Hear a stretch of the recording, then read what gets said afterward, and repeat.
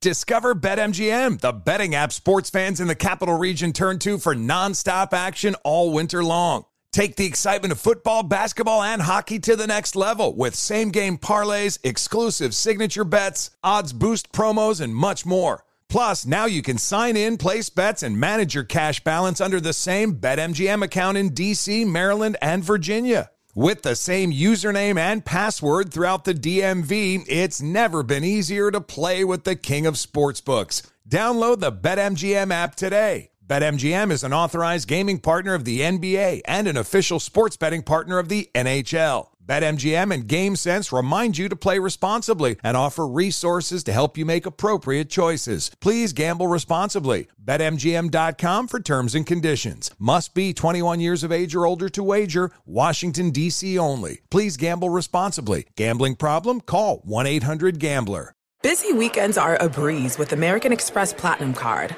8 a.m., wait to board plane in the Centurion Lounge. Much better. 2 p.m., grab seats for the game. 6 p.m., book an exclusive reservation with Resy Global Dining Access. Right this way. Because the American Express Platinum Card offers access to the Centurion Lounge, must-see live events, and exclusive reservations at renowned restaurants. That's the powerful backing of American Express. See how to elevate your experiences at americanexpress.com/withAmex. Terms apply. This is a transformative time for Black America. Our income is at an all-time high, and the opportunity for economic empowerment is unprecedented. It's not just about dreaming anymore. It's about turning those dreams into reality by creating blueprints for generational wealth. Prudential has a remarkable history of supporting communities and institutions that have been overlooked for far too long. For instance, they've pledged a staggering $1 billion to programs, partners, and initiatives focused on historically excluded communities. Build your financial blueprint today at prudential.com/blueprints. Infiniti presents a new chapter in luxury, the premiere of the all-new 2025 Infiniti QX80, live March 20th from the Edge at Hudson Yards in New York City, featuring a performance by Jon Batiste. The all-new 2025 Infiniti QX80 is an SUV designed to help every passenger feel just right. Be the first to see it March 20th at 7 p.m. Eastern, only on iHeartRadio's YouTube channel. Save the date at new-QX80.com. Don't miss it. 2025 QX80 coming this summer. You're listening to Fox Sports Radio.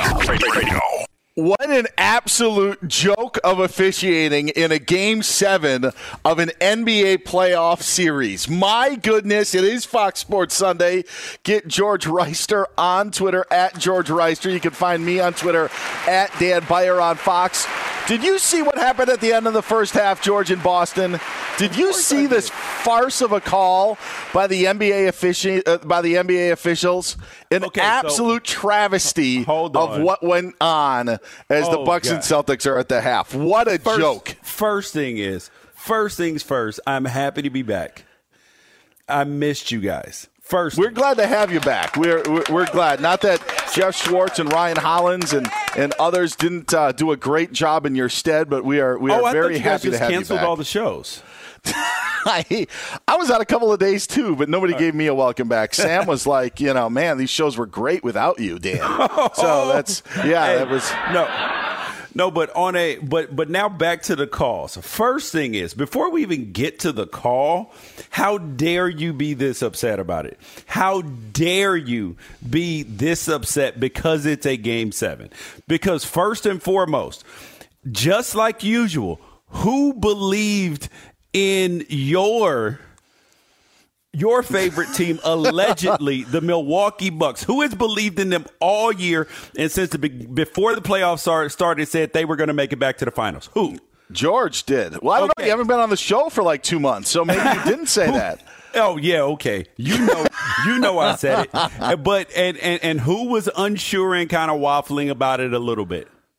Well, me. Yeah. Exactly. So how dare you be this upset about it? Why wouldn't I have the right to be upset on a referee? And for those that missed it, maybe you're driving, maybe you're coming back from a vacation.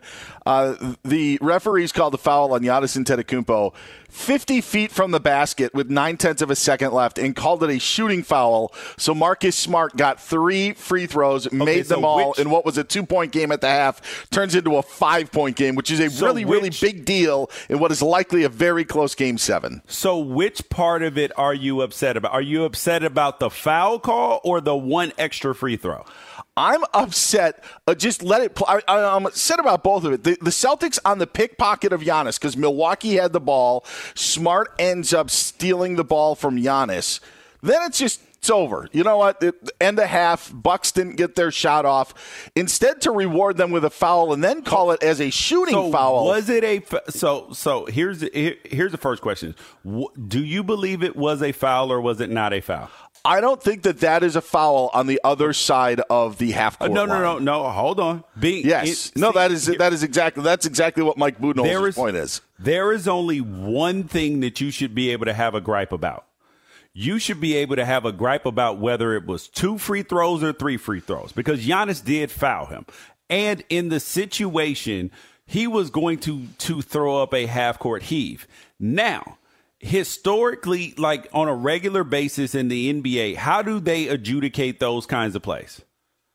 Well, usually the ref swallows his whistle and you go into halftime. No, but that was a clear reach in. But in that case, George, 2 minutes earlier, Bobby Portis goes to the basket on a 2-on-1, gets fouled, but guess what? Makes the shot. If the shot doesn't go in, they blow a late whistle and he gets 2 free throws. That's the point about it. Is like there is no up and up in the NBA. There is this unwritten rule that we kind of know how things go. We understand, you know what, if there's a foul, but you know playoffs. What? Yeah, absolutely. That's the whole point of this. Is that there was never a point where it's like, is a foul? No, we know, because traveling's not traveling in the NBA. None of this is traveling in the NBA. Superstars get breaks all the time. And all of a sudden, for this point to be like, you know what, we're going to call this 50 feet. I mean, Marcus Smart threw the ball up where the Celtics guy is spinning the basketball in the logo. That's where the shot attempt was coming from. Okay, so see, here's my point. I have a problem with one thing. In this situation, I don't have a problem with the fact that they called the foul. I have a problem with the fact that they gave him 3 shots for it. And the only reason why I have a problem with the fact that they gave him 3 shots for it is because that's not what they typically do. They typically just would call that a foul or ignore the foul. But just the fact that they called the foul, okay, whatever. Now, giving him the 3rd free throw, I was not with that part of it. See, I don't know how you call a foul, period. And it's not even that. I mean, it was Giannis' 2nd foul, and it's not even a question of him getting in foul trouble. By the way, Boston's come out white hot in the second half, not even red hot. They've extended their lead from 5 to 12 quickly in the first 2 minutes. So Boston is now taking this momentum, likely from the 3 free throws that they got at the end of the first half. No, the fact that the Bucks did not play good offense in the second quarter. They were dominant in the first quarter, and then all of a sudden they decided that they were going to abandon what was going well and go back to their let Giannis do everything, and then take these random Connaughton and Wesley Matthews 3-pointers that aren't even great shots, and then they allowed them to come back. This is the Bucks' fault, but I still do stand by that they are going to win this basketball game and the series. Again, they're down 12. It's 59-47, but I don't think you call a foul in that scenario. You say, you know what, Marcus Smart, you picked his pocket, you did what he needed to do to add a foul, and then to your point, if it's just a reach, Boston in the bonus at that point would have 2 shots, and then Milwaukee, or then because it was a shooting foul, don't turn the ball over. Shots. How about this, Giannis? Don't turn the ball over. But they didn't get a shot. They had the ball with 5 seconds left. They're bringing it up. They can get a shot off. That's best case scenario, you would think, if you were to ask Boston, as Giannis is bringing up the ball in the backcourt, what's the best case scenario here? Oh, that Milwaukee doesn't score. Not correct. that we get a foul and 3 shots. Yes, no, that we turn him over, try to launch one, get free throws. Card. No, it was not. And that's the thing about the NBA, and that's what drives non-NBA fans crazy, is because you'll see this a lot on social media, but even before social media, what do all non-NBA fans say? Well, they never call travel. traveling. Superstars get all the breaks, and the final 5 minutes take 30 minutes. Well, that's not the case anymore because you only have 2 timeouts, under 2 minutes. So that's not necessarily the case. But those same arguments have been for people who don't love the NBA forever. The officiating is this or that. That would be another.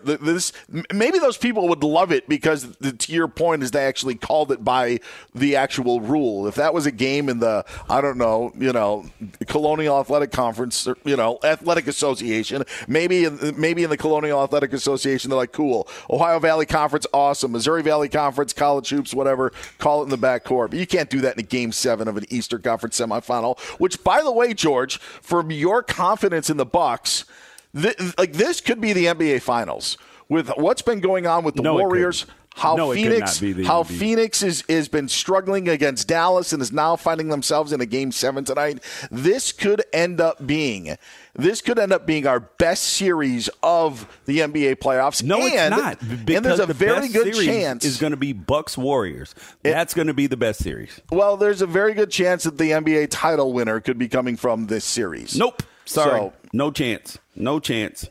Wait, you just said you had Bucks Warriors. So if I do. The Bucks, so the Bucks or Celtics, whoever survives this game, could be the NBA title. No, they NBA can't, champion. Dan, because the Warriors are winning. That is the gospel because Stone Cold said so. There are a lot of questions that I have about the Golden State Warriors that like we will what? dive in. Like what? There's plenty. We'll get to them later. We'll just, this Game 7 that's going on right now is just kind of under my skin. Of course it is because you finally care about your team again. I've cared about my team for a long time. I've had more faith in them. I never even made a prediction. So I never even made a prediction on who would make the NBA Finals. No, all NBA season, I've been like, listen, the Bucks are fine. They're going to win it. They're going to end up in the finals again. Don't worry about it. And Giannis should be the MVP too, FYI. Oh, yeah. I mean, what Giannis has done in this series, I think, has quieted anybody that says that he's not the best player in the game. Oh, he is. That's what I think it has done. I mean, they have another follow-up performance. He's the only thing that they have going right now. And your point about the Connaughton and Grayson Allen and those guys who are not hitting the shots that you would need them to hit, Wesley Matthews. Although I've never really had a lot of confidence that Wesley Matthews could hit those shots anyway, but he's still taking some of them. Yeah, there is no doubt. I mean, Giannis has really proved his worth in almost being a one-man show outside of Drew Holiday's heroics in Game 5. But if they win this series without Chris Middleton, but even already the way Giannis is performing without Chris Middleton is just putting a big notch on his resume.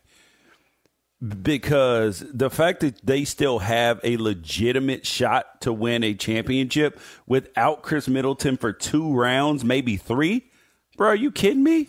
That is special territory. Like, we're looking at a dude who is, one of the top 75 NBA players of all time, but could finish as numero uno.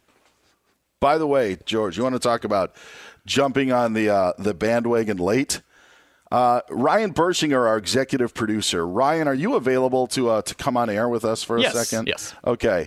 I don't know. George, when was the last time you were here? Like a month ago? Like mid-April? Was that about? Yeah. Yeah. Yep. Yeah. Who at the time called Jason Tatum a superstar? You. Yeah. And Ryan Bershinger, can you second that? Yes, that's correct. And who said, no, he's not a superstar. He's not a superstar. If you're going to quote me correctly. What's the quote then? I'm paraphrasing. I said he's not a superstar yet, but he does have the opportunity to be to become a superstar, but he's not one yet. He became a superstar this playoffs.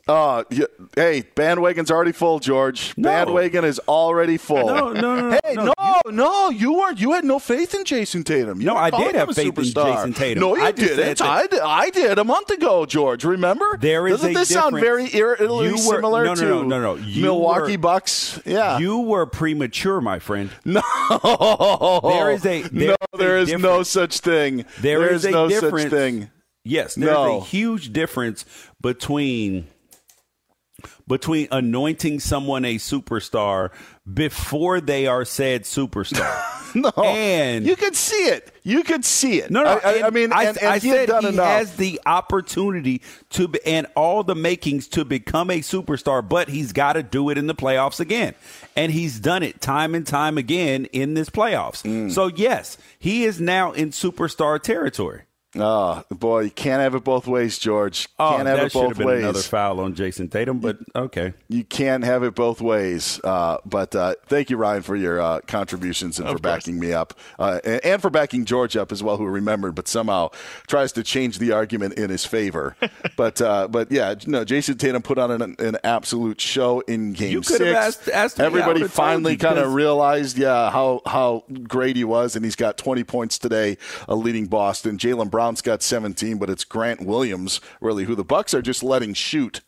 Williams has already attempted 11 threes in this game because they're just leaving him wide open. He's hit 4 of them. He's got 14, and that's why Boston right now has a 12-point lead over Milwaukee with midway through the third quarter in Boston, 63. Make that now a 10-point lead, 63-53 Celtics over the Bucks. All right, we're going to continue this conversation. We will keep you updated what is happening in Game 7. There is another Game 7 tonight, this one in the Western Conference, where the Warriors await the winner of the Mavericks-Suns series. That wraps up in Phoenix. Get George on Twitter at George Reister. You can find me on Twitter at Dan Byer on Fox. Who does it mean more to tonight that they get the W, Luka or CP3? We dive into that Game 7 next here on Fox Sports Radio. Hey guys, this is Matt Jones, Drew Franklin from the Fade This podcast. We got a great episode coming up, picks in all the sports, football, basketball, we do them all, but here's a preview of this week's episode. Nothing to do with anyone personally, but Creighton is the team every year that the nerds, the basketball nerds, they're like, who's really good? Creighton, watch Creighton. They play, and I'm like, I don't want to watch Creighton because I agree with Shane and the dude today. Creighton's never going to win anything. Stop talking to me about Creighton. They're not the Big East tournament. They could maybe they win the Big East tournament, but it'll only be luck. But they're always like, a sleeper team that cool. Like that guy who I told you had 8 title teams. One of his title teams was Creighton is not winning the national championship. I don't have them doing that. That's why do we all have to act like Creighton is a good team? Creighton's like the band they all say you should know if you really knew bands. And then they're never at any of the yeah, exactly. And it comes time for the Grammys, and they lose out to, Lil Durk. And you're like, see, I knew Lil Durk was better. Why are you telling me? The whole time. And this episode was brought to you in partnership with DraftKings. To hear more, listen and subscribe to Fade This on iHeartRadio or wherever you listen to podcasts. An epic matchup between your two favorite teams, and you're at the game getting the most from what it means to be here with American Express. You breeze through the card member entrance, stop by the lounge. Now it's almost tip-off, and everyone's already on their feet. This is gonna be good. That's the powerful backing of American Express. See how to elevate your live sports experience at americanexpress.com/withAmex. Eligible American Express card required. Benefits vary by card and by venue. Terms apply. Witness the dawning of a new era in automotive luxury with a reveal unlike any other as Infiniti presents a new chapter in luxury, the premiere of the all-new 2025 Infiniti QX80. Join us March 20th live from the Edge at Hudson Yards in New York City, featuring an unforgettable performance by Grammy and Academy Award-winning singer, songwriter, and composer, Jon Batiste. The all-new Infiniti QX80 is unlike any luxury SUV you've ever seen. Smart enough to anticipate your needs, even before you do. Every line, curve, and detail was thoughtfully crafted, so everything for every passenger feels just right. Don't miss it. Mark your calendars and be the first to see it March 20th at 7 p.m. Eastern, only on iHeartRadio's YouTube channel.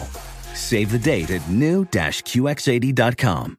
2025 QX80 coming this summer. Discover BetMGM, the betting app sports fans in the capital region turn to for nonstop action all winter long. Take the excitement of football, basketball, and hockey to the next level with same-game parlays, exclusive signature bets, odds boost promos, and much more. Plus, now you can sign in, place bets, and manage your cash balance under the same BetMGM account in D.C., Maryland, and Virginia. With the same username and password throughout the DMV, it's never been easier to play with the king of sportsbooks. Download the BetMGM app today. BetMGM is an authorized gaming partner of the NBA and an official sports betting partner of the NHL. BetMGM and GameSense remind you to play responsibly and offer resources to help you make appropriate choices. Please gamble responsibly. BetMGM.com for terms and conditions. Must be 21 years of age or older to wager. Washington, D.C. only. Please gamble responsibly. Gambling problem? Call 1-800-GAMBLER. Should not have been a foul. No, we're over that. We're past that. Bucks need a lot more help. Welcome back. It is Fox Sports Sunday. He's George Reister. I'm Dan Beyer. Dan, you gotta let the foul go because the Bucks, while the Celtics have not shot well since the beginning of the third quarter, the Bucks have been atrocious. Their offense looks anemic at best. Like, anemic is a nice word. Yeah, they are 3 of 21 from 3-point range right now, and Giannis has one of those threes. So that tells you something. Bobby Portis has only played 8 minutes in this game. That could be an issue, especially with the Celtics. I mean, Brook Lopez has done a nice job defensively for Milwaukee. I will try not to make this a solely one-sided sort of Milwaukee angle side of show. But I'll just say this, George. I can live with the Jason Tatum game in Game 6. I can actually live with an Al Horford game in Game 4. If there's going to be a Grant Williams game in Game 7, that's what's going to be difficult because all of his threes are just completely uncontested. They are just letting him shoot. He hit another one. He's now 5 of 12 from 3-point range for Boston, Don't worry, 17 Dan. points. It's one of those, if you have to live with it, if Grant Williams if he's going to shoot, 17 3-pointers and make 9 of them, then you're just going to have to live with that. Because you're doing a good job of, on some level, slowing Jason Tatum down because he only has 10 field goal attempts. And what you hope is, if the Bucks could get any semblance of offense going, they only have 12 points in the third quarter. But one of the things that happens to Giannis that's actually kind of frustrating to me is that these Marcus Smart fouls, like where he just got an offensive foul on Giannis, if anytime Giannis turns and there's a shorter player like Marcus Smart there, he's going to hit him in the face. And he's like, oh, my God, I got hit in the face. Bro, like, what did you expect? You're standing right there and your face is in the way. Get your face out of the way, little man. Now he's got Defensive Player of the Year honors, on his resume there, so it probably helps as well. It's gone on for a while. We know that in the NBA, that those sort of calls that, just ask Shaq on how to deal with it. Giannis getting a taste of that. Boston's come out with great energy in this third quarter. George, you are correct. Milwaukee's offense, to your point, in the last now quarter and a half have produced just 29 points. Everybody that's needed to step up to the next level without Chris Middleton in this game, even though they've not had him in this series, has not done that. Bobby Portis only, again, playing 8 minutes. I would hope that could change for Milwaukee in the fourth quarter if you are a Bucks fan. But, again, the biggest test will now come in the fourth quarter because that's what Boston has to erase from Game 5. Remember, they had a 14-point lead early in the fourth quarter of that Game 5, only to have the Bucks come back. That's something that the Celtics were going to try to fight off. We'll keep you up to date. Ralph will be here. Ralph Irvin will be here at the bottom of the hour as well with the latest of what's happening here and a crazy day in Major League Baseball. But I do want to get your thoughts on tonight in Game 7 in Phoenix, Mavericks and Suns. I posed the question, and it's the reason, George, and you weren't here last week, and I brought this up when Ryan Hollins sat in for you. By the way, Ryan's going to join us in about 2 hours from now, I would say, to recap this Bucks-Celtics game and look ahead to Suns-Mavs.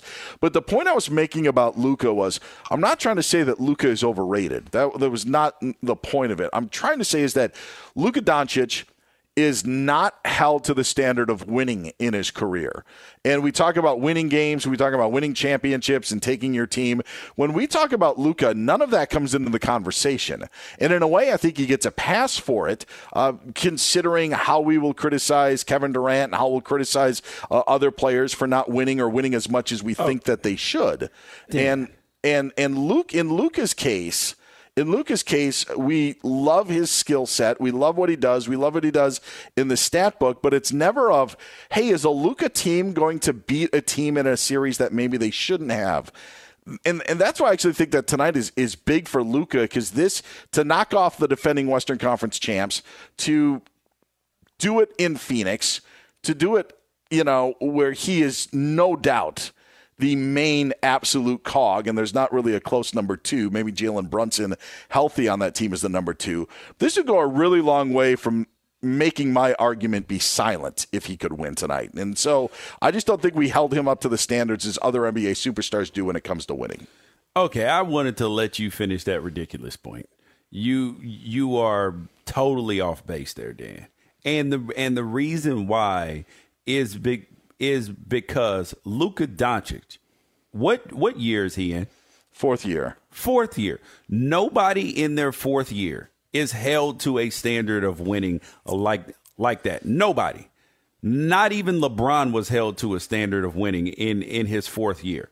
So it's not. Kevin Durant took his team to the conference finals in his fourth year. Yeah, but it's not. It's not until made it to the NBA finals the next year. Yeah, but nobody is saying, oh, my God, how come he hasn't won big yet?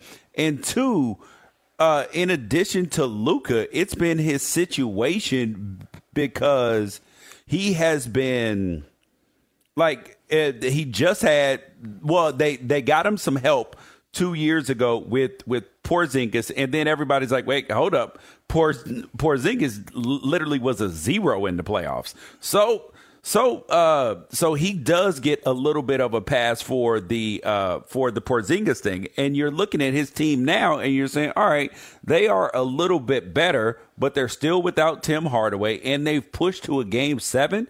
Once Luka gets to year 6, that's when that pressure of winning starts, and he's actually, like, if you look at him personally, his performances in the playoffs, particularly against the Clippers the last 2 seasons, have been outstanding.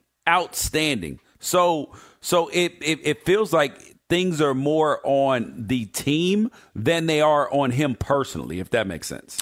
Yeah, I think that they're like, the thing to do in the NBA is to criticize superstars or to criticize but you can't stars. Criticize a guy in year 4. You can criticize a guy in year 6, year 8.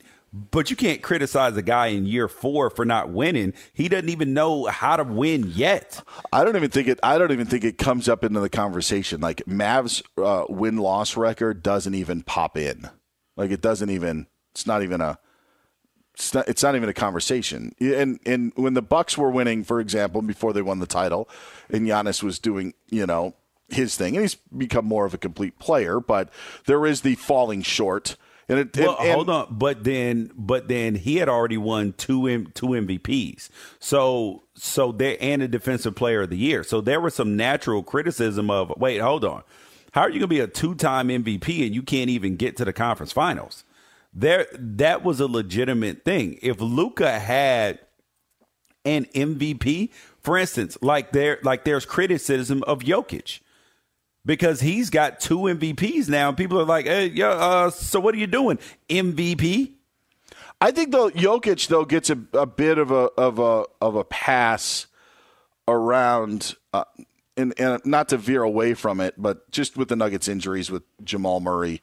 But to your point, I guess it would be, if that's the case, if we're getting on Jokic for it, are we? If he's got to deal with injuries of a Jamal Murray and a Michael Porter Jr., then, why are we getting on Jokic if they're shorthanded, but we're giving a pass to Luka? Because Luka's in year 4. That's the reason why. But on another note, this Well, actually, I'm curious to see. I'm curious to see on what the temperature is next year. So if Luka comes in, and let's just say he doesn't do anything with his body, is kind of the same body, Jokic. He's going to get criticism. He's absolutely. I'm curious to see if that's the case. Yeah, next year's the year where that sort of thing starts. And why is Grant Williams, who falls on the ground all the time, acts like he would die in a pillow fight, hitting 3-pointers at this level? Like it's quite annoying to watch. Every single play he's on the ground. Like come on, dude. He's like players like him. I promise you. I can never cheer for it. Never get on the Grant Williams train ever. If the Suns don't win tonight, is this it for CP3 and Phoenix? Meaning, are you going to see Memphis obviously get to the next level? Is Golden State now another year and you get Wiseman back and you have another year of Jordan Poole and that team arriving? We mentioned Mavs and Luka like bigger failure than the Warriors 73-9 season. The Suns don't get it done. Yes, because they were by far the most dominant team in the NBA all year.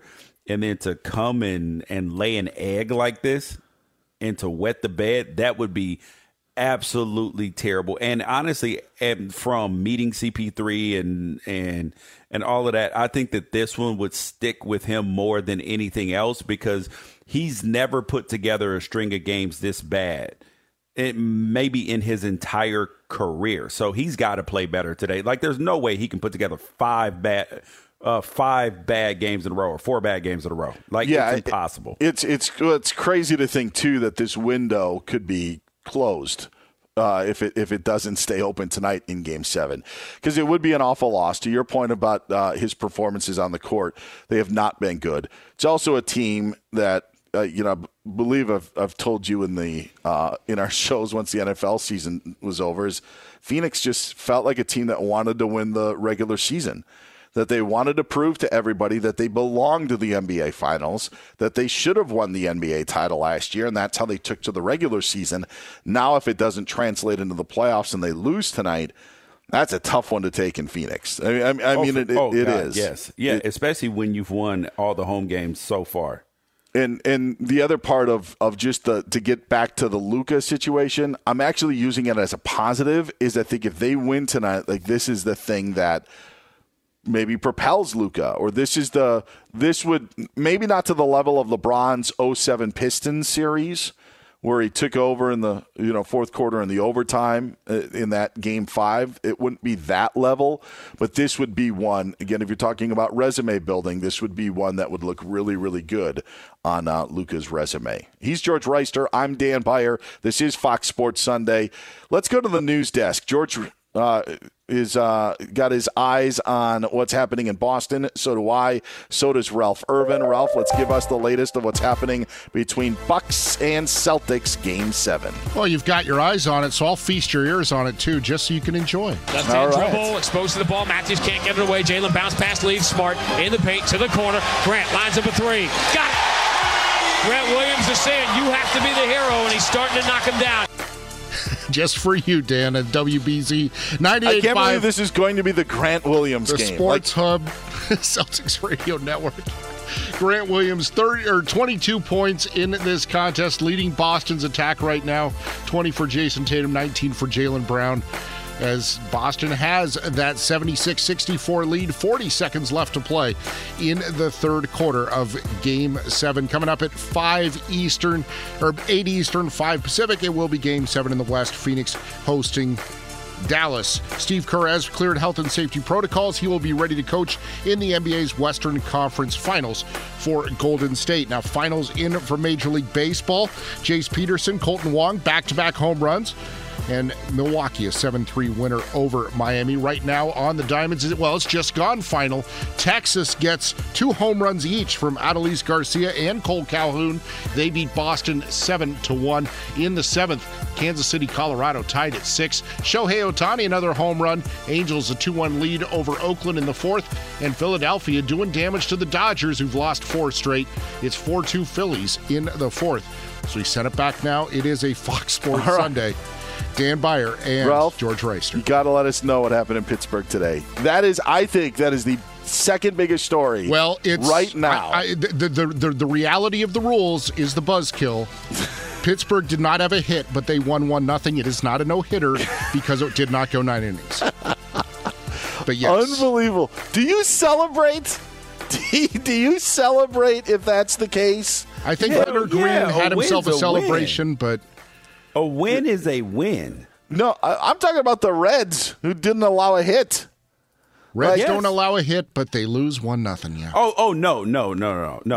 You can't celebrate at losing a losing a baseball game. No way. You have absolutely failed if you lost the game. So no, I am not. If I'm a Reds fan, I'm not feeling good about that. Listen, it's been a bad season for the Reds, and this because you walked 3 straight batters. You walked 3 straight batters, and then they hit into a fielder's choice. So no, I don't feel good because I'm like, I have pitchers that walked 3 straight batters, and we lost the game. This is what I think the rules should be on a no-hitter. And I know, to Ralph's point, it's not really a no-hitter because they didn't throw 9 innings. However, if they would have scored, if Pittsburgh would have scored their lone run on an error, therefore meaning it wasn't the pitcher's fault, then I believe that the pitchers involved should be able to celebrate. To your point of it being the 3 walks and then the fielder's choice that allowed the run to score, the 3 walks are on the pitcher's shoulders. Correct. So I agree, but if it was an error, if there was an error that allowed the run to score, then I think you should be allowed to celebrate. Yes, because it was still an earned run. Yes, correct.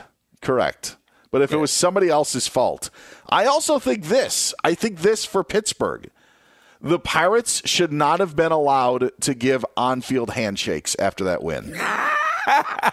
There should have been no victory line. They should have been relegated to congratulating themselves in the dugout or in the clubhouse. That's the rule. When you don't get a hit in a game, you do not celebrate on the mound with your teammates. Oh, you are completely wrong, Dan.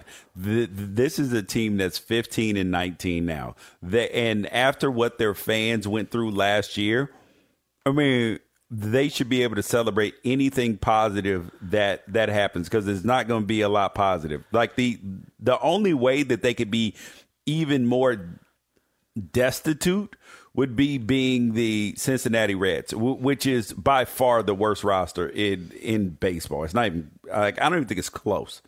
As soon as the final out was recorded, all players should have been forced to sprint right into the dugout. There should have been no, hey, pitch and catch, shaking hands, outfielders doing their, high five gestures that they all do before joining the fray. There should be none of that. You win the game. Yeah, that's one thing. But if you don't get a hit, you are not allowed to celebrate on the field. There's no handshake line or anything. And here's the other issue is that maybe, just maybe, it is the manager's fault, right? Because today, Hunter Green was the starting pitcher. He had gone 7 innings, okay?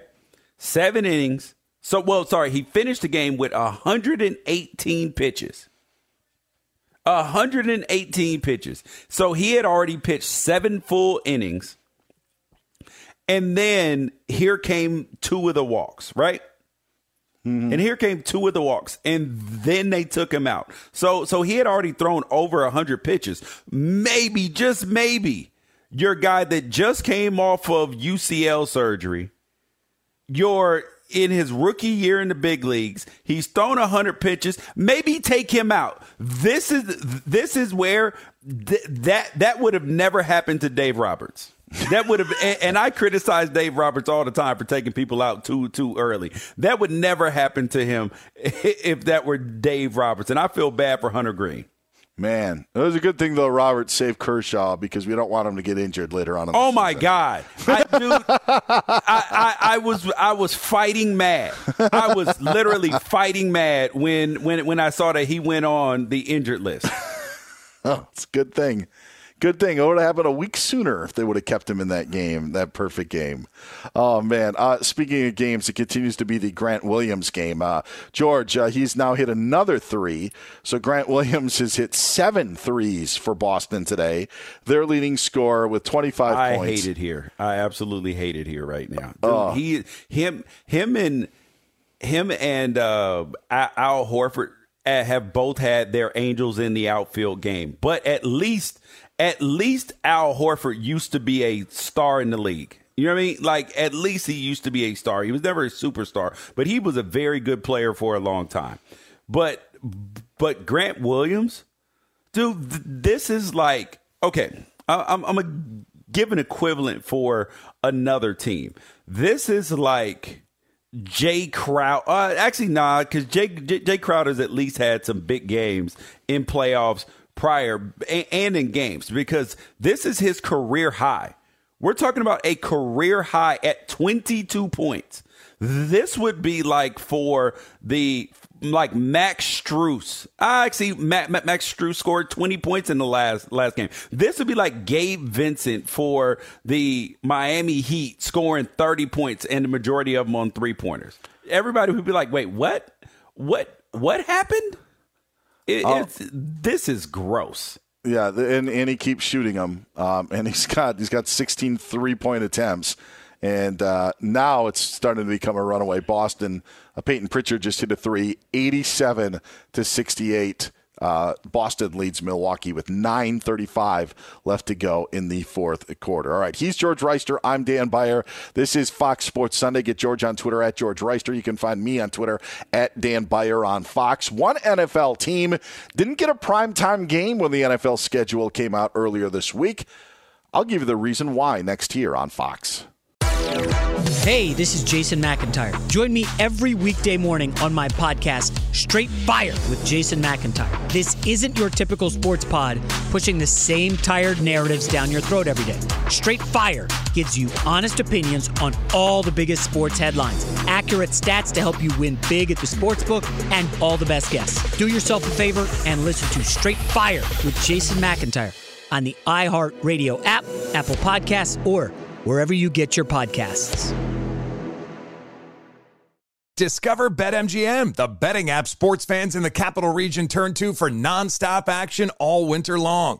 Take the excitement of football, basketball, and hockey to the next level with same-game parlays, exclusive signature bets, odds boost promos, and much more. Plus, now you can sign in, place bets, and manage your cash balance under the same BetMGM account in D.C., Maryland, and Virginia. With the same username and password throughout the DMV, it's never been easier to play with the king of sportsbooks. Download the BetMGM app today. BetMGM is an authorized gaming partner of the NBA and an official sports betting partner of the NHL. BetMGM and GameSense remind you to play responsibly and offer resources to help you make appropriate choices. Please gamble responsibly. BetMGM.com for terms and conditions. Must be 21 years of age or older to wager. Washington, D.C. only. Please gamble responsibly. Gambling problem? Call 1-800-GAMBLER.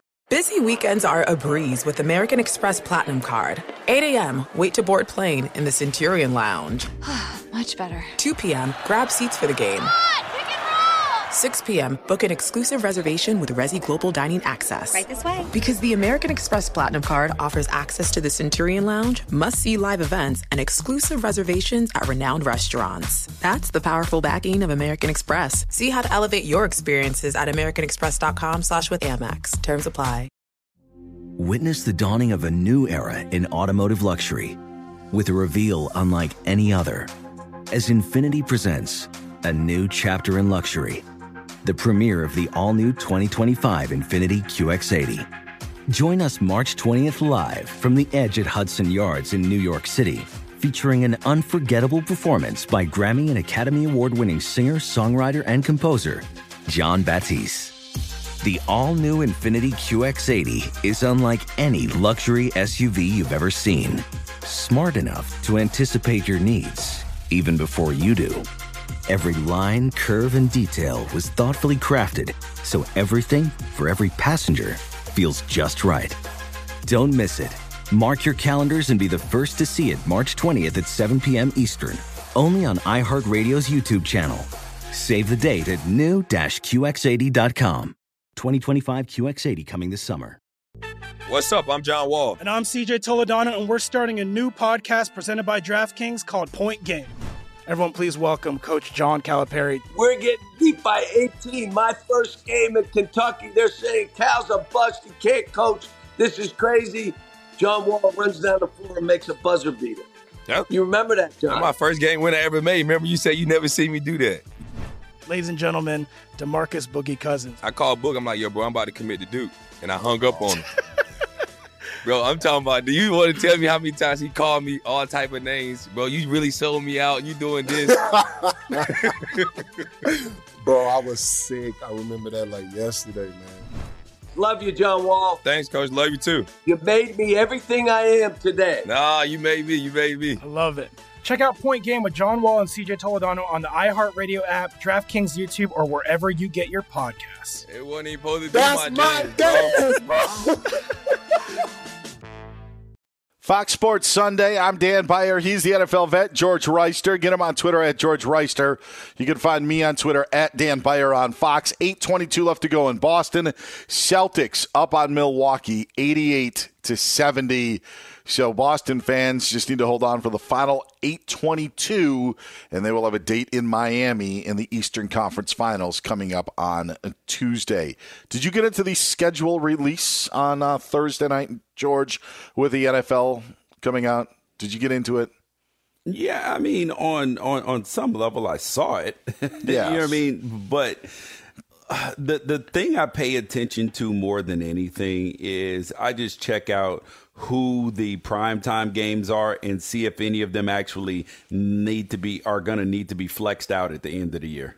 Yeah, well, I can tell you, you can flex out Bears-Packers in week 2, like right now on Sunday night. No, see why the Bears? Listen, oh my goodness. Why they do it early, Dan, that way it's an NFC North matchup, traditional matchup, huge fan bases, so you can actually get that game played on primetime where a lot of people are going to watch it, and it still matters on some level. You know what I'm saying? You don't need to tell me. I mean, they believe that Packers-Bears and that like who cares? Like, we all know the Bears are going to stink. We're not going to be fooled by week 2 that they're only 0-1 or 1-0. Early in the season. I don't care. I don't need to watch the Bears in week 1 or week 18. Like, I mean, that's my whole point. The Bears got 3 primetime games. Like, they could be one of the worst teams in the league. That is absolute madness that they got 3. It is. And to have one in week 2, this is the thing that we will, as football fans, like, I am not a fan of the NFC East matchups. I understand why they shove the Cowboys and Eagles down our throat and the Giants and the Cowboys. It's those markets. I understand all of that. Doesn't mean I have to like it. And I think at some point that the rest of the country probably feels the same way about Packers and Bears, where it's, all right, we know that they're the longtime rivals, but do we really need to see this game on prime time? I don't think that we do. That's Sunday night, right? Yes. Yeah. Yes. Yeah. No, thank you. The Lions were the only team to not get a primetime game. And there was some argument that, well, their primetime game is Thanksgiving morning or early afternoon if you're on the East Coast. But that Thanksgiving Day game is reason enough that would be the one primetime game for the Lions. I don't think that that's the case. I don't think that you should count that as a primetime game. I will say this, though. I know why the Lions, by the way, do not have a primetime game. And that's because Jared Goff is their quarterback. That is the reason. Hey, do you know what?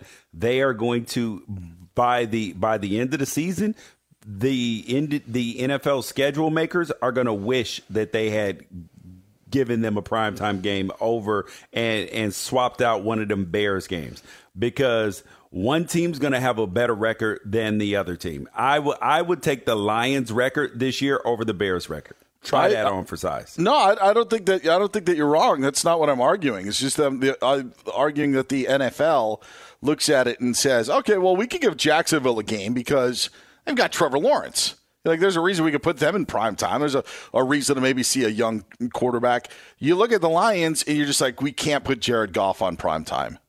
That's the reason that they did it.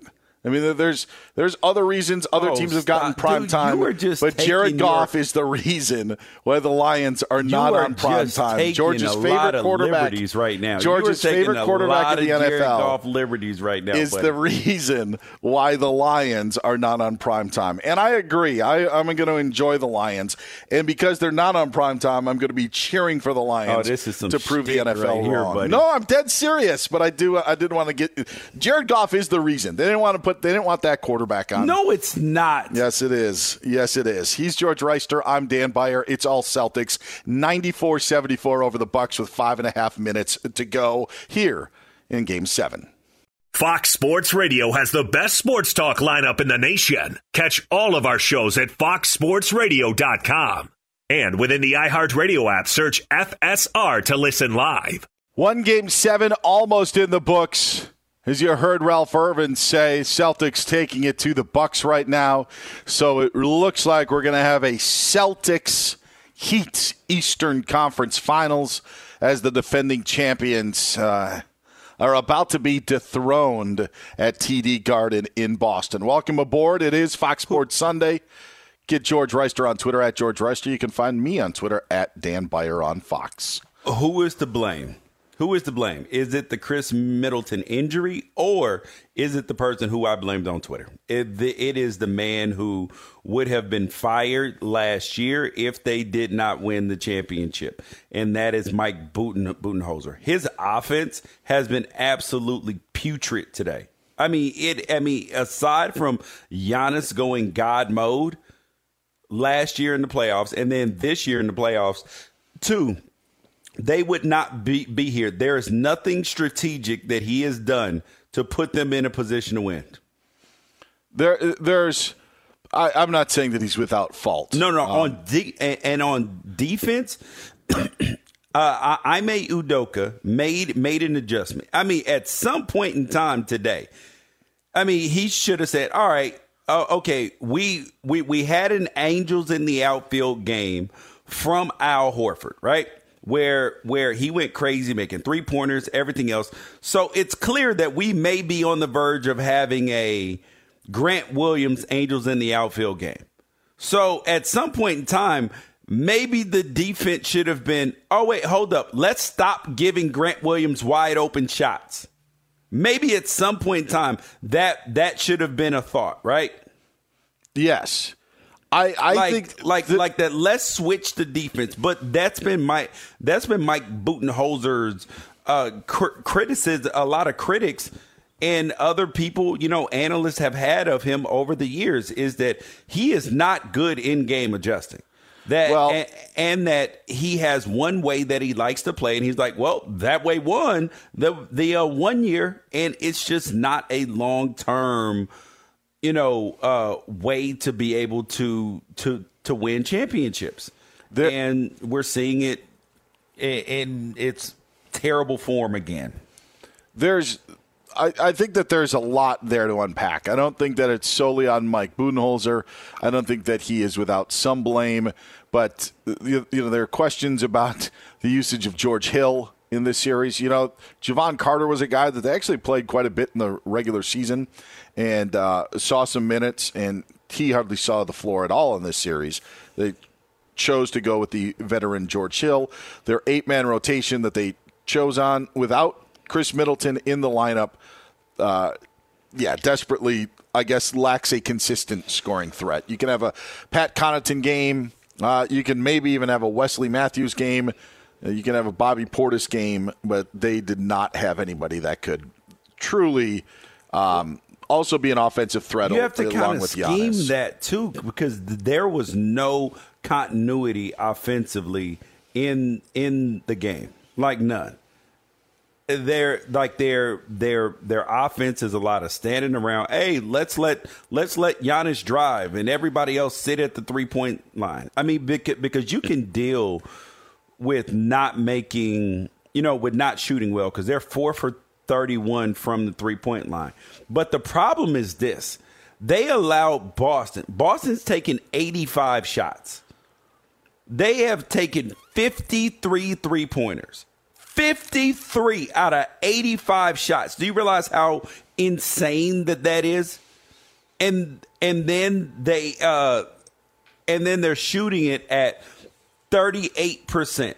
And if you take White's 1 for 6 out and Marcus Smart's 1 for 6, because neither one of those is particularly good 3-point shooters anyway, I mean, they are absolutely getting drowned from the 3-point line. And Grant Williams, all of his are wide open. I feel bad for Giannis. They just showed Giannis on the sideline, 25 points, 20 rebounds, 9 assists. He just looked like a man who was had too much on his shoulders, and the coach did nothing to help him out. It's not Mike Budenholzer that is the entire problem. The Middleton injury played a big role in this. And even you could say in this Game 7, no, but if they have Chris Middleton, maybe Milwaukee wins this series a little bit earlier. But Boston, I feel Boston's been the better team this series. May not come out in some of the games, but realistically of what Boston put together in Game 5 and how they let that one slip away, I felt that Boston was just slightly the better team. The question now is, with Milwaukee, of these other pieces that you've had, you do now need to figure out a way to put something more around Giannis and to have other pieces that can step up. And it's not just finding a number 2, because you have Chris Middleton there, but it's finding finding a Jordan Poole sort of scenario. So my question to you is do you believe that had the Bucks lost in Game 7 in the second round last year to Brooklyn, do you believe that Mike Budenholzer would still be the head coach for the Bucks? No. Exactly. He was going to get fired last year, and Giannis saved him. And now this year, you are watching what the continuation of his poor coaching is doing. I mean, allowing Grant Williams to continue to, like, at the beginning of the game, if you're saying, all right, Grant Williams going to have to beat us, to your point, I agree. After he's made, it wasn't like he was 2 of 12. He was 5 of 12. Then he was 6 of 13. So he's hitting those shots. Yeah, at some point in time, you got to put a hand up. Yes. Like, and there were wide open threes that he was doing. But this doesn't absolve probably the bigger, I think the bigger issues with Milwaukee of their guys that they've now got. If you're going to compete for a championship, that the Pat Connaughtons, the Grayson Allens, that those guys, the Wesley Matthews, were unable to step up another level when one of their guys came out. We talk about this a lot in the NFL. When a top wide receiver goes out, can the number 2 step up to be the number 1? Or are they just suited to be the number 2? And I think that's what we found out about Milwaukee, is that their players are not able to step up. And it's not a criticism against him. It's how they're constructed. It's how those players are. One of the deals with Golden State this year, which is crazy to think, George, Stephen, think of less than a month ago, we are saying to ourselves, should Steph Curry continue to come off the bench? I mean, look at what Jordan Poole's doing. Like, when Steph has come back to the lineup and Steph has started, it's hurt Jordan Poole's numbers. But I mean, that was for as stupid as the conversation was, it was out there because guess what? It showed that Jordan Poole could step up his game, or he's done that over the last month. But that was the question at first: is like, do you continue this because of how Jordan Poole has done? He stepped up in the absence of Steph Curry and took his game to another level. Grant Williams, steps up for Boston when they need him, when ones and twos are not cashing in. That's going to be Milwaukee's decision and problem in the offseason. And the only reason I take it that way, George, and not to take it away from Budenholzer, is because this is going to be the decision, or these are the decisions that are going to be the reason on why Giannis would stay or leave after his next contract. And it's crazy to think that we're maybe having those conversations, but to your point of how Giannis looked on the court, that's if this disappointment comes in after winning a title like they did last year and ends up coming in like it did, there's going to be a point where Giannis is going to get frustrated. So now it's up to John Horst and that front office to put other players around Giannis to make it successful. That's like my takeaway from this. To your point, Budenholzer, and what he's got, that'll come out in the wash. At some point, if it's not working, they'll get rid of him because they don't want to waste Giannis's years. But it's the front office that is really, it's up to them to not have a Wesley Matthews or to have the Grayson Allen or to have the Pat Connaughton put up stinkers like they did in Game 7. That's what they're going to have to find. That's what's going to be big for them. Correct. And a little bit of coaching.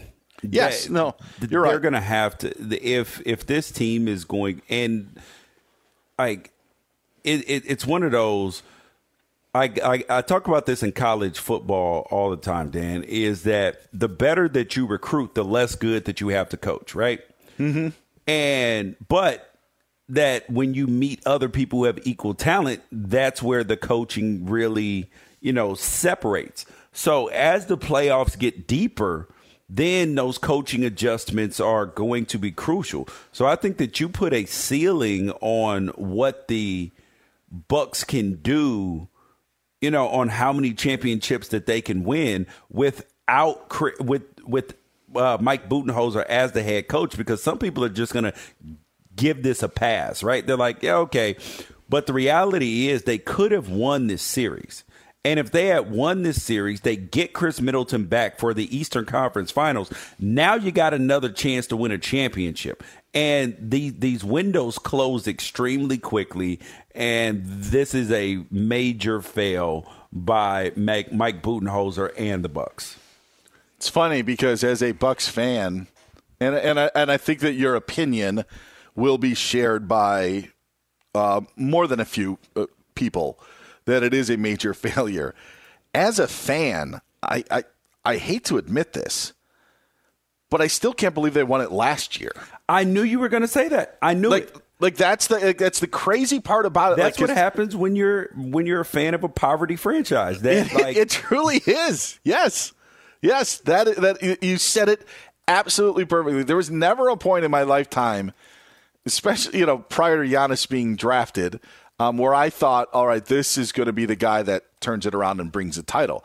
Even if he would have panned out, and never in our wildest dreams could any Bucks fan think that you'd get a two-time MVP and an NBA title and that sort of player. There's no way. You guys feel like you're playing with house money right now. Yeah, you're thinking, because you're also dealing with what at the time was a LeBron-led world, and stars were just only playing in what you felt were certain markets or certain teams were having success, that only maybe 6 NBA teams had a chance to win. That's what it felt like a period of time. So even though they lost today and the season is done, there's not this bitterness that I thought there would be. I hated the call at the end of the first half. We popped right on the air, and I actually think, by the looks of it, changed the entire second half of the game, because Boston came out on fire in the second half, and there would be another maybe feather in your cap on what Budenholzer was doing. But it did not matter. The Bucks right. were going to lose this game with the way they played offensively. They scored 17 points in the second quarter. 21 points in the third quarter, 17 points in the fourth quarter, for a total of 81 points. So it didn't matter what happened with that foul and how the Celtics came out making shots, because you didn't score enough points to win anyway. They scored 81 points. 26, 17, 21, and 17. That, my friends, is on the coach, because Ime Udoka made a huge adjustment on defense and how they were going to guard the Bucks. And Mike Budenholzer sat on his thumbs and was like, "Hey, yo, Giannis, go save us again. Please save me." And he had 25 and 20, to your point, but he had 40 and 22 last game. Yeah. It's a one-man show, to say the least, in Milwaukee. So the Celtics move on. He's George Reister. I'm Dan Beyer. Their Eastern Conference Final Series with the Miami Heat will begin in Miami on Tuesday. Get George on Twitter at George Reister. You can find me on Twitter at Dan Beyer on Fox. Coming up next, the NFL schedule is now out. So what's next for the National Football League? A lot to still decide. We'll talk about the National Football League with our NFL insider, Adam Kaplan, next year on Fox Sports Radio.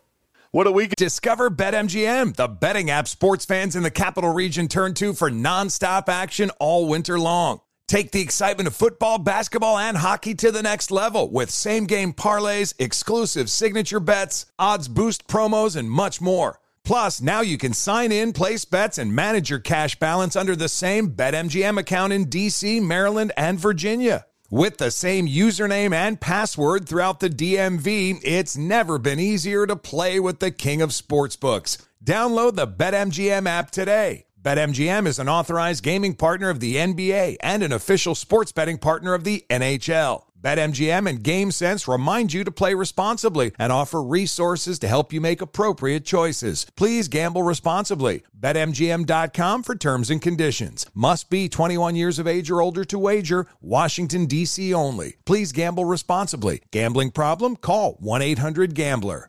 When you're an American Express Platinum Card member, don't be surprised if you say things like, "Chef, what course are we on? I've lost count." Or, Shoot that! And even, Checkout's not until 4, so... Because the American Express Platinum Card offers access to exclusive reservations at renowned restaurants, elevated experiences at live events, and 4 p.m. late checkout at fine hotels and resorts booked through Amex Travel. That's the powerful backing of American Express. See how to elevate your experiences at americanexpress.com/withAmex. Terms apply.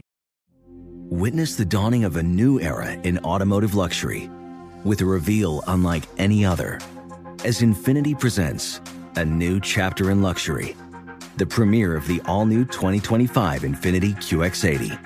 Join us March 20th live from the Edge at Hudson Yards in New York City, featuring an unforgettable performance by Grammy and Academy Award-winning singer, songwriter, and composer, Jon Batiste. The all-new Infiniti QX80 is unlike any luxury SUV you've ever seen. Smart enough to anticipate your needs, even before you do. Every line, curve, and detail was thoughtfully crafted so everything for every passenger feels just right. Don't miss it. Mark your calendars and be the first to see it March 20th at 7 p.m. Eastern, only on iHeartRadio's YouTube channel. Save the date at new-QX80.com. 2025 QX80 coming this summer. What's up? I'm John Wall. And I'm CJ Toledano, and we're starting a new podcast presented by DraftKings called Point Game. Everyone, please welcome Coach John Calipari. We're getting beat by 18. My first game in Kentucky, they're saying Cal's a bust. He can't coach. This is crazy. John Wall runs down the floor and makes a buzzer beater. Yep. You remember that, John? That's my first game win I ever made. Remember you said you never seen me do that. Ladies and gentlemen, DeMarcus Boogie Cousins. I called Boog. I'm like, yo, bro, I'm about to commit to Duke. And I hung up on him. Bro, I'm talking about, do you want to tell me how many times he called me all type of names? Bro, you really sold me out. You doing this. Bro, I was sick. I remember that like yesterday, man.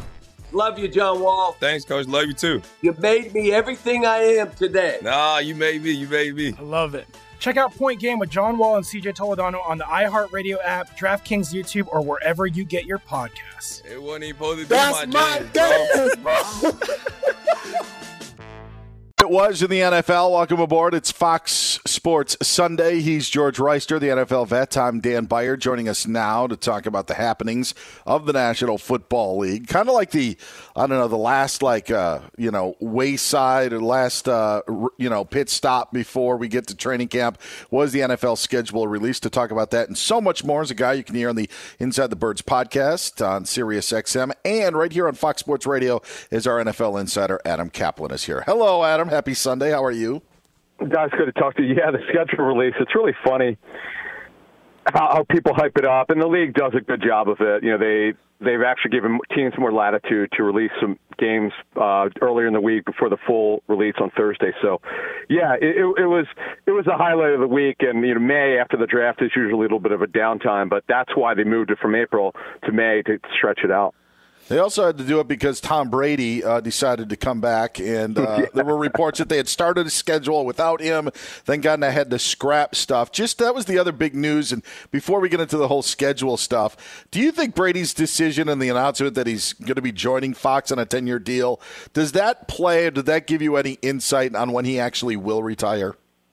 No, definitely not. No, because after this time, after his shortest retirement in NFL history, guys, you can't. No, it absolutely does not, because it's already done. They have an agreement. So whenever he decides to retire, they'll wait for him. That's the key part about this, guys.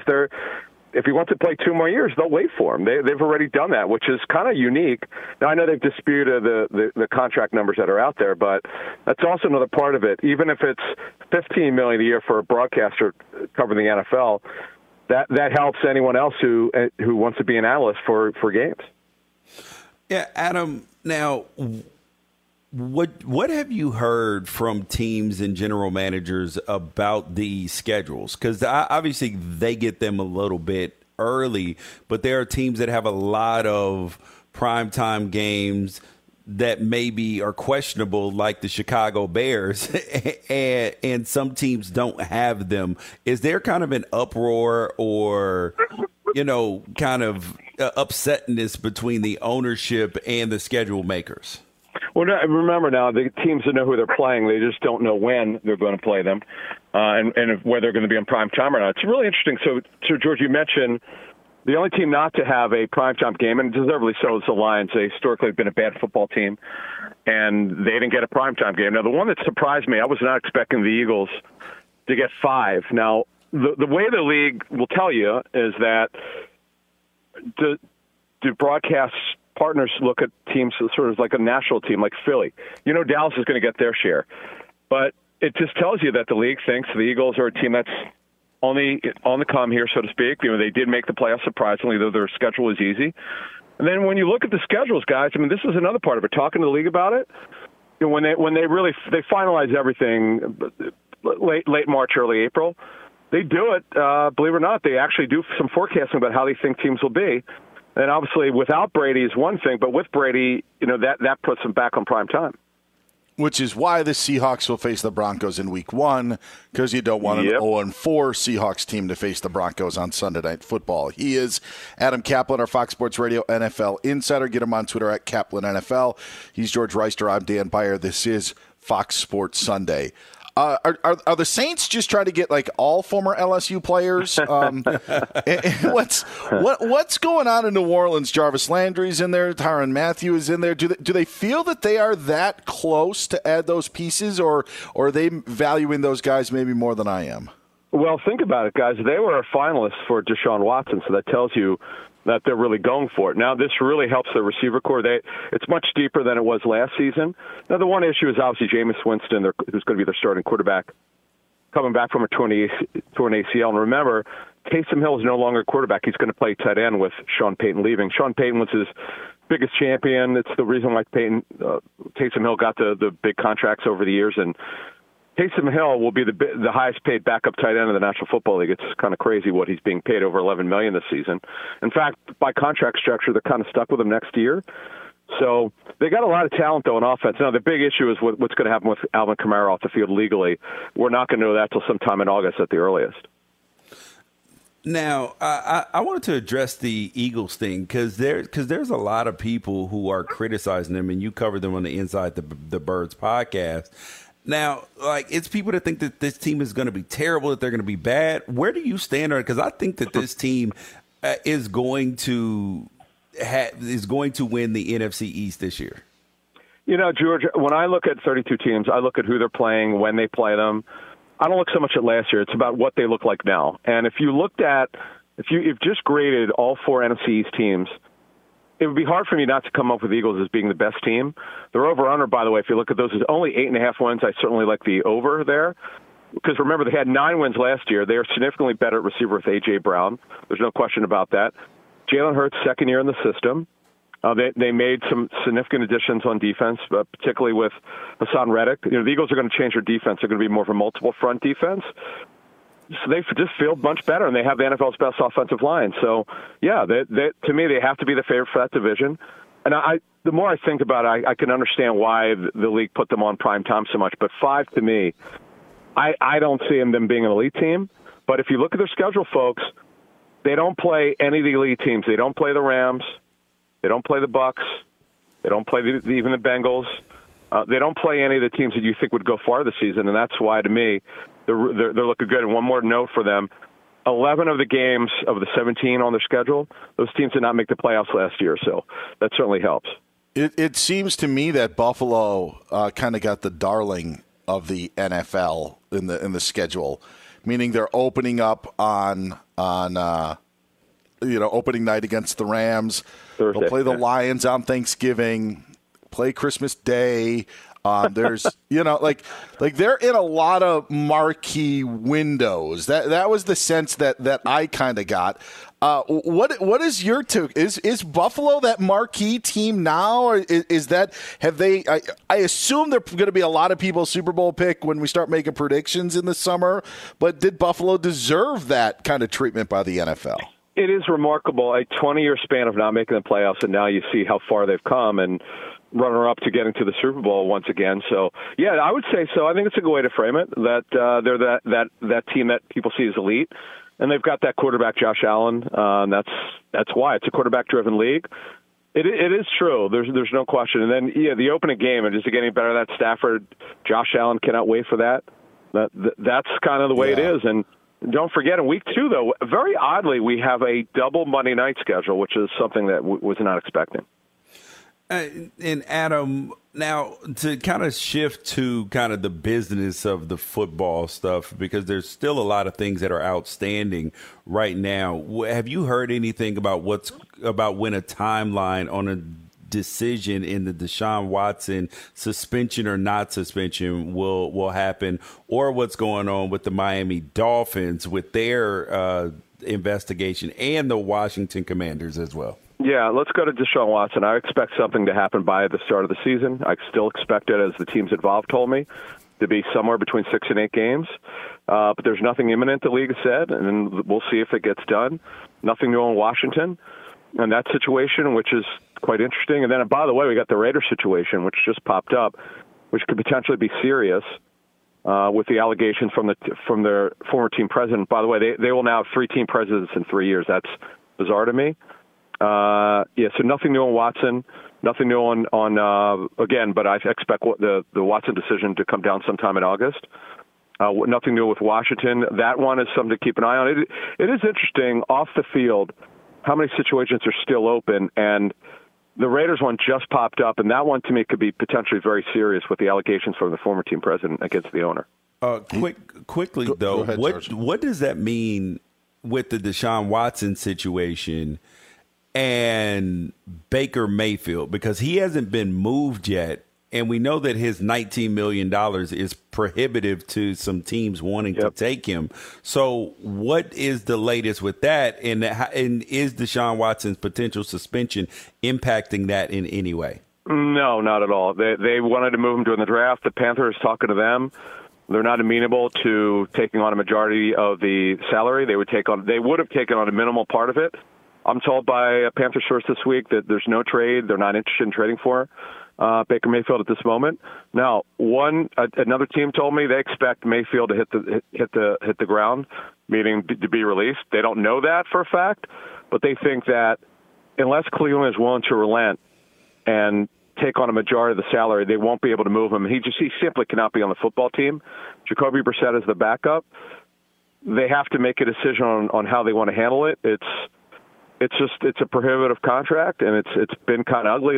They really thought, to be honest with you, they were going to be able to move him during the draft, and the Panthers are the ones who backed out because they were not the Browns were not moving off the fact that they want whoever gets Mayfield, if they're able to move him, a majority of the contract. So they're kind of stuck with him now, and I don't think based on what I've heard, unlikely, not impossible. It's unlikely they'll be able to get a trade unless they're willing to take on a lot of the salary. It's hard to believe, but I'm already sick of that story. I wish it would just take care of itself. You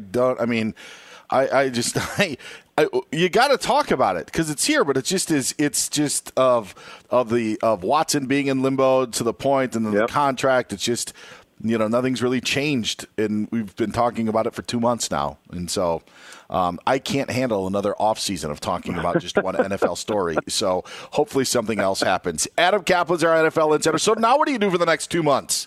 Is it all fantasy football prep, or what do you got? No, I wish. No, I wish. That comes in August. No, actually, I start looking at where I'm going to go for training camps this year because there have been 10 head coaching changes.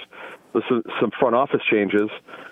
So that's how I plan about what's new. Whatever is new, I like to visit those camps. I haven't been to the Vikings for a couple of years. I'll probably check them out and just kind of planning for the off season. I usually go to a couple of the mandatory camps. I go to probably the Ravens, maybe the Giants, and probably the Eagles. So that's kind of what I do in the off season. All right, planning your vacations. No, you're working. I wish. Adam Kaplan, our Fox Sports Radio NFL insider. Thanks, Adam. We'll talk to you later, man. Thanks.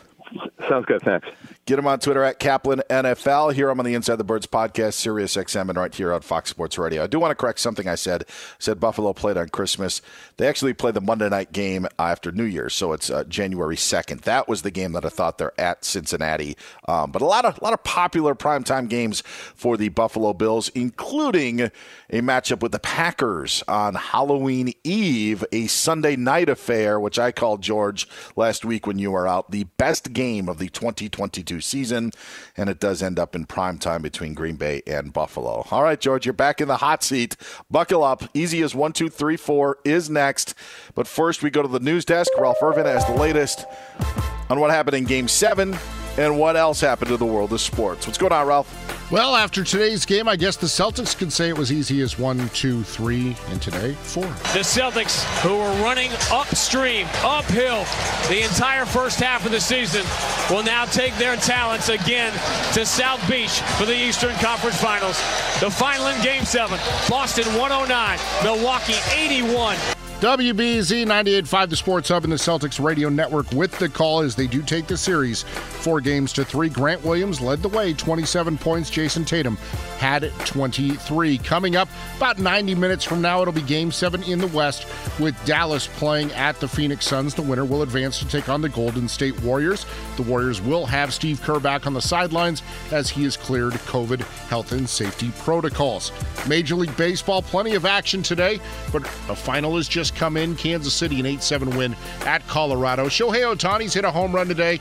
That's the difference as the Angels have a 2-1 lead over Oakland in the 7th inning. Philadelphia, a 4-2 lead over the Dodgers in the top of the 7th, for the Phillies threatening with the bases loaded in that contest. Cubs and Arizona tied at 2 in the 8th. Earlier today, Hunter Green delivered 7 1/3 innings of work, didn't allow a hit. In fact, no Cincinnati pitcher allowed a hit. Didn't matter. Pittsburgh was able to get a 1-0 win despite being held hitless.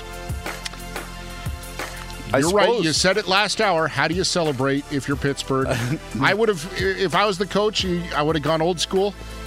Hit the line. We're running. This would be like George winning easy as 1, 2, 3, 4 with all help from his lifelines.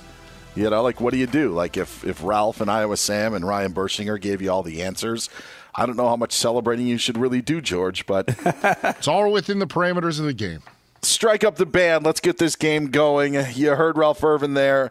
Iowa Sam, our technical producer, executive producer Ryan Bershinger, all serve as lifelines for George Reister.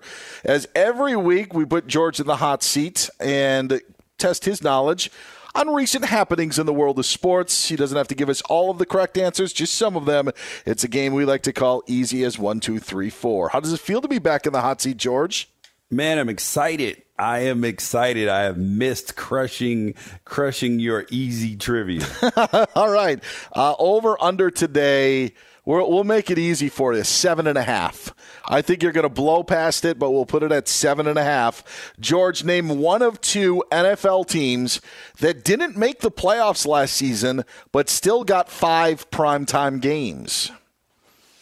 Yes, one of 2 NFL teams that didn't make the playoffs but still got 5 primetime games. You've got your lifelines available. Okay. I don't like to use the lifelines on these because these are usually pretty. Okay, so I'm gonna go with the Baltimore Ravens because they were a good football team last year, had a star player. They're usually always on prime time. I'm going to go with them. Okay. Yeah. All right. Starting off, is it the Baltimore Ravens? No. The answer was going to be the Cleveland Browns. Oh, well, good thing you didn't use that one either because that was not the answer. Lifelines, do you have any thought? The Broncos? That would be correct. Yes. Really? Got another one? The Dolphins? No, it's actually the Chargers. Chargers and Broncos. The Chargers. Yes, but Russell Wilson in Denver allows Denver to play a bunch of primetime games. Yes, they were the only 2 non-playoff teams that got 5 primetime games. All right, 0 for 1. You could still hit the over, though, George. Name 2 of 3 teams that didn't need 7 games to win their first-round series in the Stanley Cup playoffs. There are a couple of Game 7s tonight. One actually going to be starting in a little bit. Actually, are they both tonight, or is there one tomorrow as well? Yeah, no, they're both tonight. Yep. Stars and Flames are tonight. Penguins and Rangers start at the top of the hour. Okay. Oh, my God. Okay, so I don't watch a ton of playoff hockey, so I am going to need help here because I'm thinking that it has to be like God. Wait. Your answer was the first round, right? Yes. So far, I do remember Colorado swept the Sabres, right? And I don't know who else. So I feel like that. Who should know this? I'm going to go with Ralph Irvin. A lot of Game 7s yesterday and today, and I didn't do scores for Colorado, for St. Louis, or for Florida. Boom. Thank you. So I will go with those 3. Okay. Can you give me 2 of them? So Colorado and Florida, is that good for you? Yes. All right. Show me the Avalanche. Yes, they actually swept the Predators, not the Sabres, the Predators. Okay. That's all right. And show me the Florida Panthers. 4-2 over the Washington Capitals. And, yes, the Blues won their series over the Wild in 6 games. So the Avalanche, Panthers, and Blues. See, I felt like that Ralph was the right answer because he does the updates, so he would know that for sure. I probably wouldn't have known had I not been doing scores the last 2 days. He is 2 for 3 so far at easy as 1, 2, 3, 4. A chance to hit the over and a chance for you to continue to play along. He's George Reister. I'm Dan Beyer. More of easy as 1, 2, 3, 4 comes up next here on Fox Sports Sunday. Fox Sports. Discover BetMGM, the betting app sports fans in the capital region turn to for nonstop action all winter long. Take the excitement of football, basketball, and hockey to the next level with same-game parlays, exclusive signature bets, odds boost promos, and much more. Plus, now you can sign in, place bets, and manage your cash balance under the same BetMGM account in D.C., Maryland, and Virginia. With the same username and password throughout the DMV, it's never been easier to play with the king of sportsbooks. Download the BetMGM app today. BetMGM is an authorized gaming partner of the NBA and an official sports betting partner of the NHL. BetMGM and GameSense remind you to play responsibly and offer resources to help you make appropriate choices. Please gamble responsibly. BetMGM.com for terms and conditions. Must be 21 years of age or older to wager. Washington, D.C. only. Please gamble responsibly. Gambling problem? Call 1-800-GAMBLER. When you're an American Express Platinum card member, don't be surprised if you say things like, "Chef, what course are we on? I've lost count." Or, Shoot that!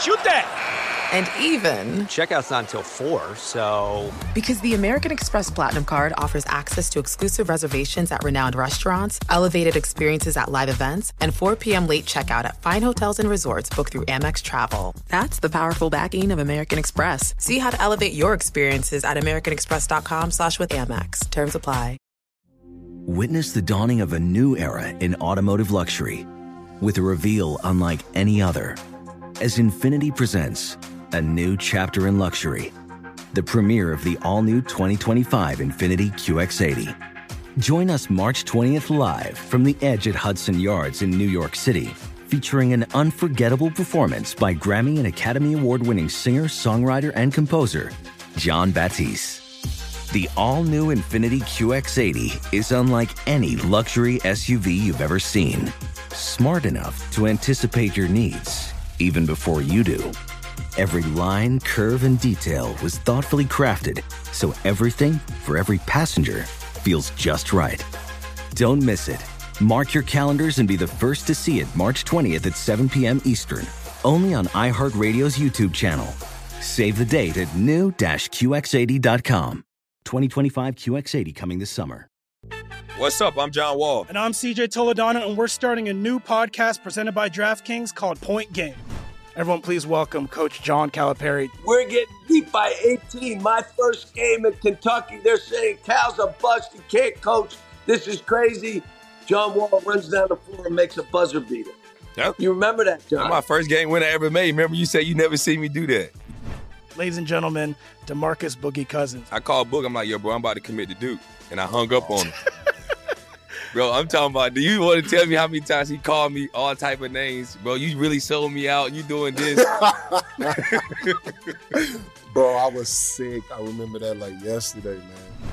Love you, John Wall. Thanks, Coach. Love you, too. You made me everything I am today. Nah, you made me. You made me. I love it. Check out Point Game with John Wall and CJ Toledano on the iHeartRadio app, DraftKings YouTube, or wherever you get your podcasts. It wasn't even supposed to be That's my game, bro. Sunday coming up at the top of the hour. George gets to weigh in on the season that ended for James Harden. I will accompany him as well. I know, like you have your weekday show that you weren't in the night that the Sixers were eliminated. So we'll allow some of you the opportunity to not. Oh, did you see my tweet that day? Yeah, I just saw that you said I'm not in tonight, and of course, this is the night that James Harden gets eliminated. Essentially, to that aspect. Yeah, I was like, I would pay money to be able to come to work today. So the James Harden. I don't want to say complaint fest, but that gets underway in like 10 minutes here on Fox Sports Sunday. He is George Reister, the NFL vet. I'm Dan Beyer. Welcome aboard. We are already midway through our game of easiest 1, 2, 3, 4. George has got 2 points out of 3 so far. He's trying to make it a little bit more with 2 more questions left. He's used Ralph Irvin as a lifeline, as Iowa Sam and our executive producer Ryan Bershinger as his 2 others. Let's strike it up and start the game again. Now, George, name 3 of 4 NFL teams that have 4 primetime games for the upcoming season. And I usually don't do this. I usually don't give a hint. But I am going to say, so it's not just so random, the 5 primetime games, as I mentioned previously, all but 2 teams made the playoffs last year, and there were a bunch of them. Now you kind of want to look at maybe what's that next tier, because there are 4 teams that were given 4 primetime games. I want to know 3 of them. Okay, I don't understand your hint. You don't? No. Can you explain your hint again? Well, I'll say this, and because we talked about it. The Bengals and Rams appeared in Super Bowl 56. They got 5 primetime games in 2022. So maybe you just kind of look at a group of teams that maybe are just maybe a bit below that level. Maybe they don't have the cachet of a Green Bay and Dallas. You know, maybe they weren't in the Super Bowl. But there were 4 teams that were assigned 4 primetime games for the 2022 season. I want to know 3 of them. Okay. So, all right. You got 2 lifelines there.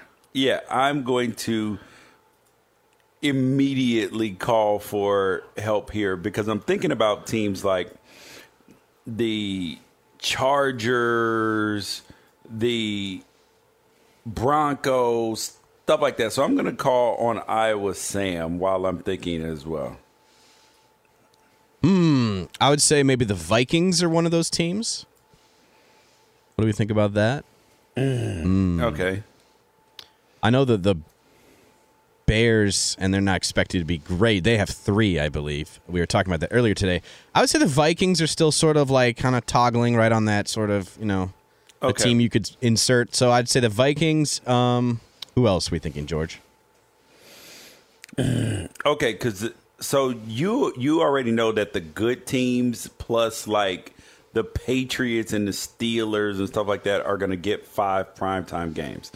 So then that eliminates, teams like that. So, God. It's not the Chargers or the Broncos because they have 5.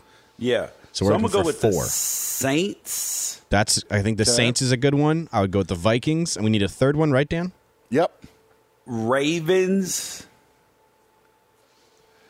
And I only need 3 teams. Maybe the Browns.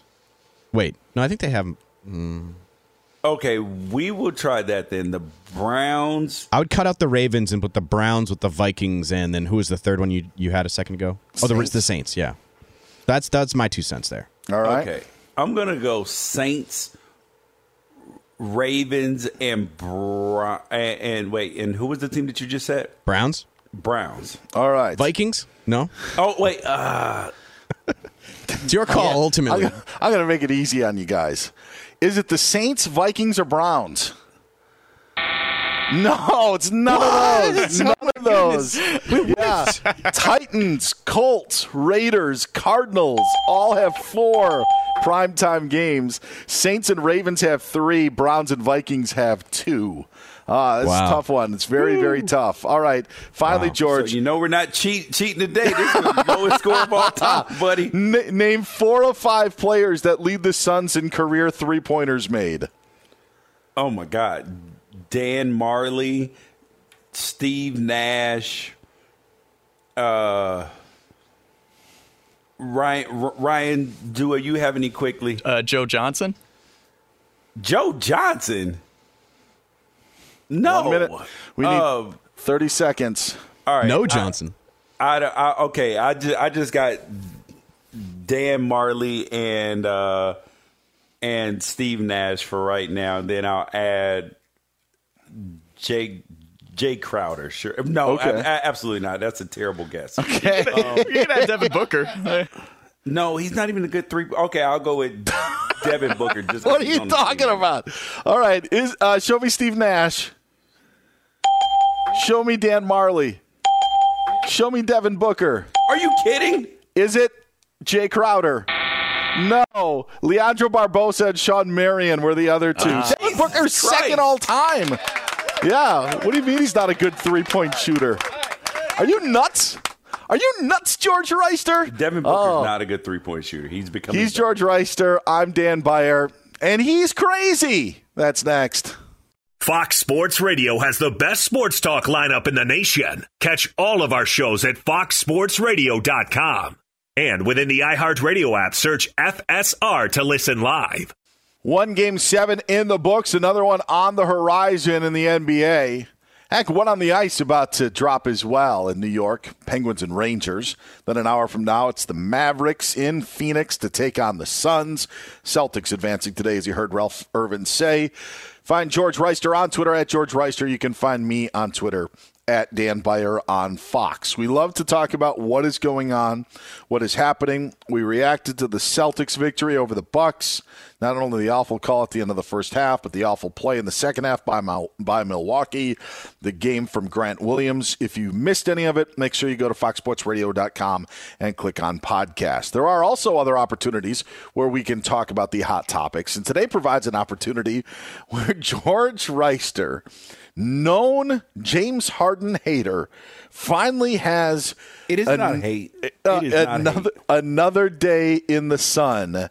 And we provide you this opportunity as the Sixers, in a lackluster effort, at least from James Harden, were eliminated by the Heat in 6 games.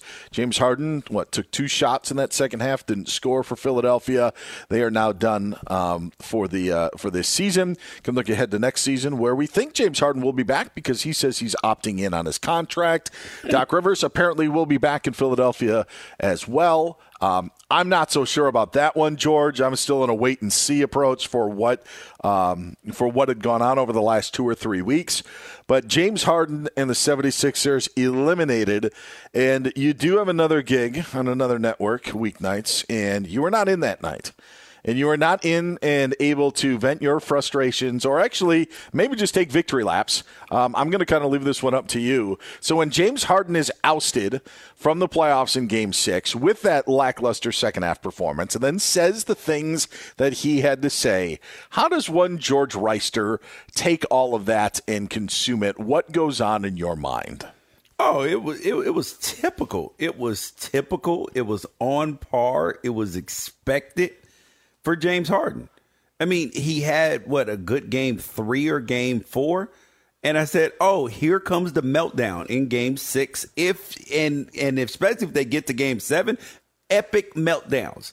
And in Game 5, 0 points in the fourth quarter. Game 6, 0 points in the fourth quarter. Wouldn't even shoot the basketball. And he's talking about in the press conference, oh, the ball didn't find me. Shut up. The ball didn't find you because you didn't want it.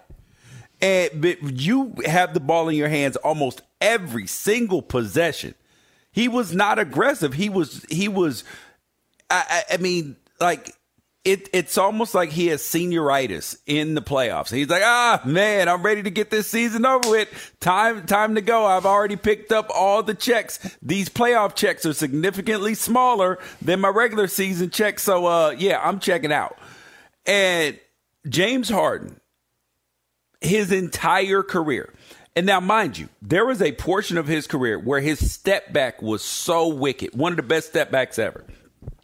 But the rest of his game, when people were like, oh, it's the Daryl Morey, oh, it's his basketball son, his basketball Jesus, or whatever. His game was based upon smoke and mirrors. It was based upon not being able, that the rules he was manipulating to draw these random, ridiculous fouls that they should have never allowed to be called in the first place. And then that allowed him to get so many uncontested layups and so many silly free throws. He led the NBA in free throws for multiple seasons. And it was a gimmick. And as soon as they changed the rules, all of a sudden he can't play anymore, first thing. And then the second thing is, this is a dude who won't show up to the season in shape. He won't show up and work through adversity. The problem that he had with Chris Paul and with Westbrook is, oh my God, they actually want you to show up to meetings on time. They want you to show up to practice on time, to the plane, to be accountable. Oh my God, they all want those things. And then he keeps running from team to team, and everybody else is crazy. Jay-Z quote, if everybody else is crazy, you're the one who's insane. It was so frustrating for me to watch people like if James Harden, and then when you go back to Dan, his atrocious lack of defense early in his career, and then his non-offensive participation when he didn't have the ball in his hands in Houston, it's gross. And if my son, now, mind you, a lot of people put stock and success on your finances and how much money that you've made. He's been able to cash in on this grift very, very handsomely. But the reality is, if James Harden were my son, we would not be seeing him play the way it is, because that would be so disappointing to me. Son, you're not going to play defense? Oh, God, no. But he would be getting told off on a regular basis. Oh, you want to quit when a little bit of adversity comes? Come on, son. That ain't how I raised you. I mean, now, and this is not to speak about his personal character. This is his basketball character. His basketball character is bad. And that's why you have a bunch of guys in the NBA who have not wanted to play with him, don't want to play with him. And because, like, people, especially with Kobe, they'd be like, oh, my God, he's difficult. Yeah, they would rather work with a difficult dude who's going to show up, be on time, work his ass off, than a guy like James Harden, who you know will bail when it gets tough. And most importantly, he won't even show up. And I bet you somebody has video of him in the club in Philadelphia like an hour and a half after the game is over with, popping bottles and celebrating like nothing bad happened. That is a quite the takedown by one George Reister of James Harden, and I don't disagree with any part of it. I don't think that there is no place for him to go. There are theories and you'll hear stupid takes and that will say like this is what James Harden needs. No, it's over. It's not. I think it's over. This is to your point. It's amazing because I'm agreeing completely with what you're saying, and then 30 seconds in, you want to disagree with No. I'm agreeing with you that it is that when you look at like people saying, "Oh, that he needs to be in Philadelphia," Philadelphia is going to turn on him. It's the same way they've already turned. Huh? Yeah, it's already done. They've already turned. It's like the city of Philadelphia, those fans, it's done. Yeah, it's over with. If Daryl Morey pays him this offseason, 4 years, $200 million, 5 years, $250 million, the fans should be allowed to sue him.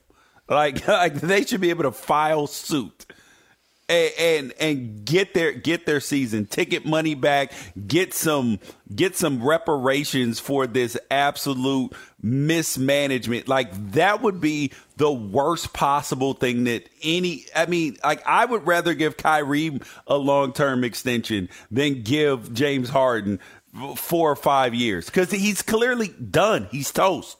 One of the things, at least with Russell Westbrook, like him or don't like him, he at least plays hard. Yes. And he may play hard and brick a shot off the side of the backboard, but he's not quitting on his team when they need him. He may try to do too much when they need him or try to take over a game.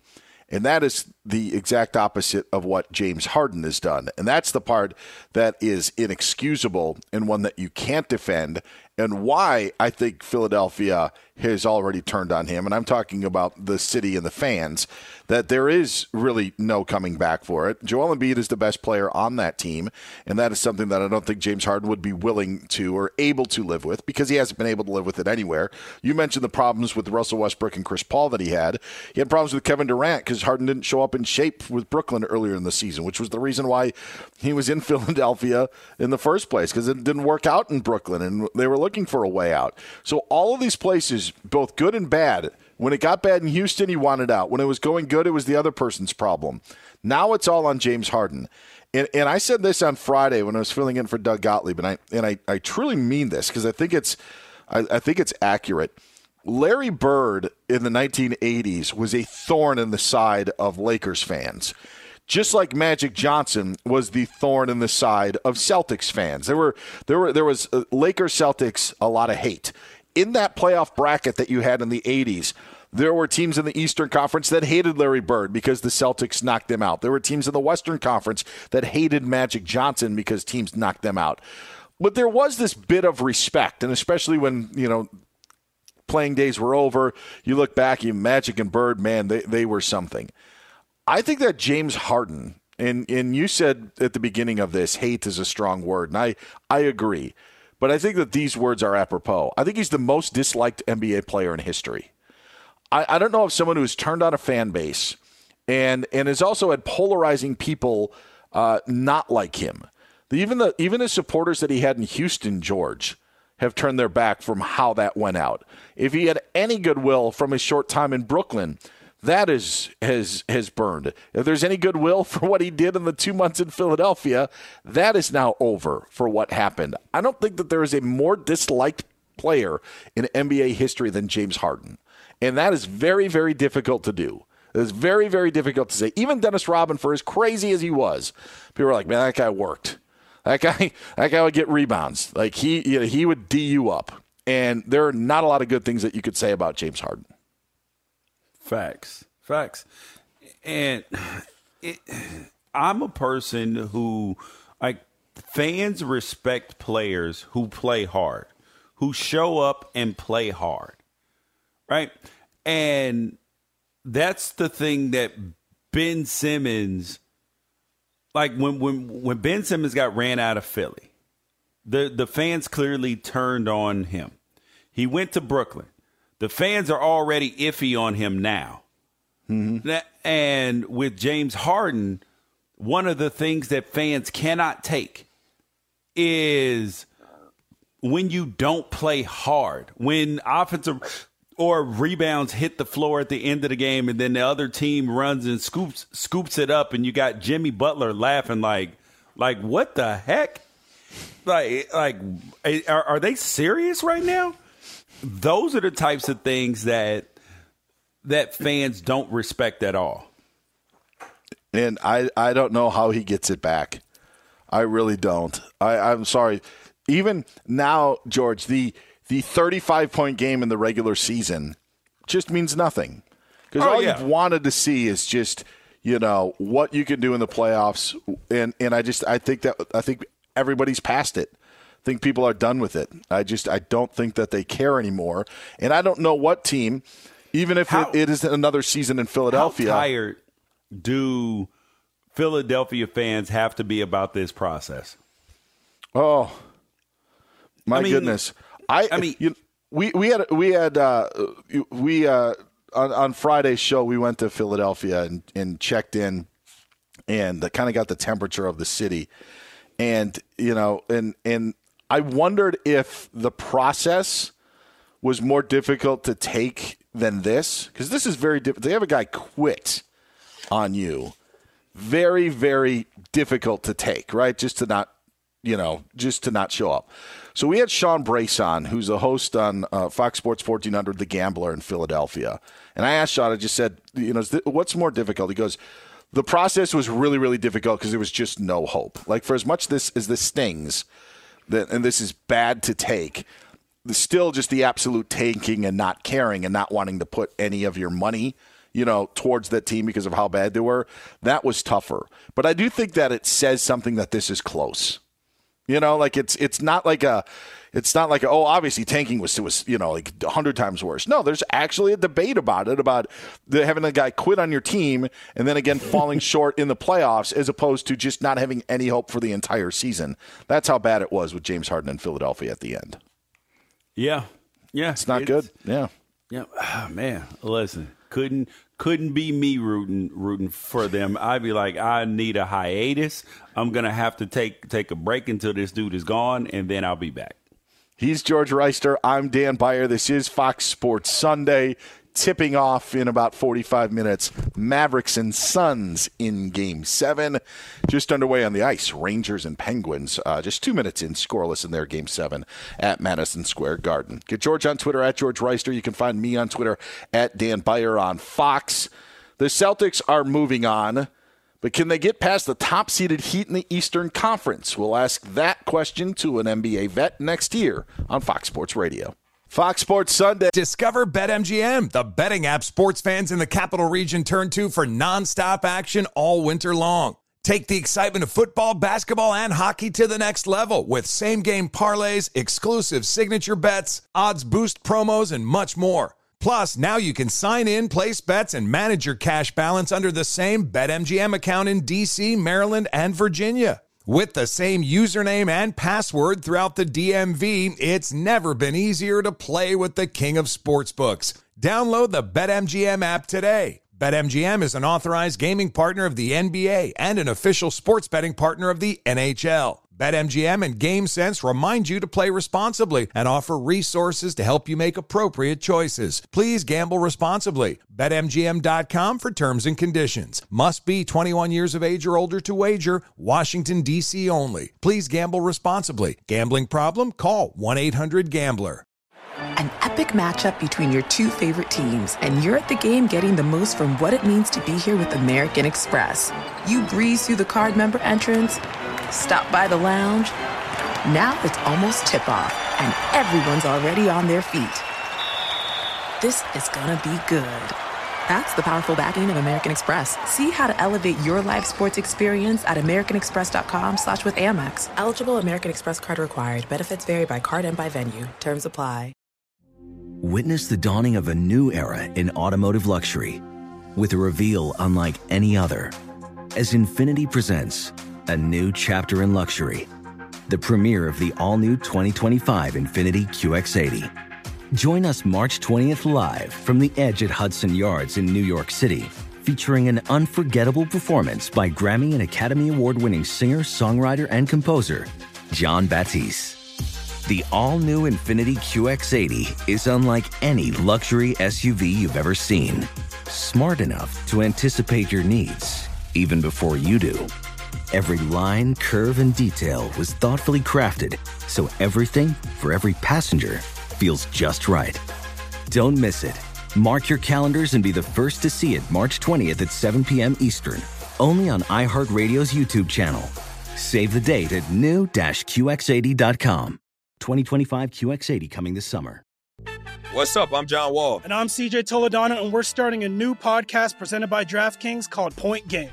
Everyone, please welcome Coach John Calipari. We're getting beat by 18. My first game in Kentucky, they're saying Cal's a bust. He can't coach. This is crazy. John Wall runs down the floor and makes a buzzer beater. Yep. You remember that, John? That's my first game win I ever made. Remember you said you never seen me do that. Ladies and gentlemen, DeMarcus Boogie Cousins. I called Boog. I'm like, yo, bro, I'm about to commit to Duke. And I hung up on him. Bro, I'm talking about, do you want to tell me how many times he called me all type of names? Bro, you really sold me out. You doing this. Bro, I was sick. I remember that like yesterday, man. Love you, John Wall. Thanks, Coach. Love you, too. You made me everything I am today. Nah, you made me. You made me. I love it. Check out Point Game with John Wall and CJ Toledano on the iHeartRadio app, DraftKings YouTube, or wherever you get your podcasts. It wasn't even supposed to be That's my game, bro. Hey, he's George Reister, the NFL vet. I'm Dan Beyer. Hope to check in with Ryan Hollins, NBA vet, 10 years in the league. Sat in George's chair last week, getting his thoughts today on what went wrong for the Bucks and what went right for the Boston Celtics. Grant Williams, one of those things, coming up big for the Celtics in Game 7. So the Celtics will now face the Miami Heat Tuesday night in Game 1 of their series, tipping off 8:30 Eastern time in Miami. If it's in looking at the Western Conference, George, I'll just say this: I really want to see Phoenix Golden State. I want to see those two teams play. I think a lot of people want to see Luka advance and continue that. But team-wise, I'm not as interested in seeing the Mavericks face the Warriors as I am in seeing Suns and Warriors. I think that is must-see TV if those two teams, if Phoenix ends up winning tonight to face Golden State. It's kind of what I want to see.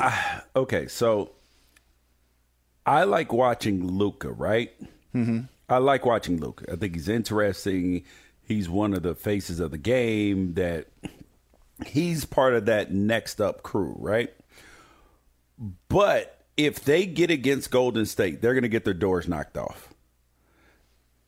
However, Phoenix, on the other hand, I think that it would be a much better series against Golden State.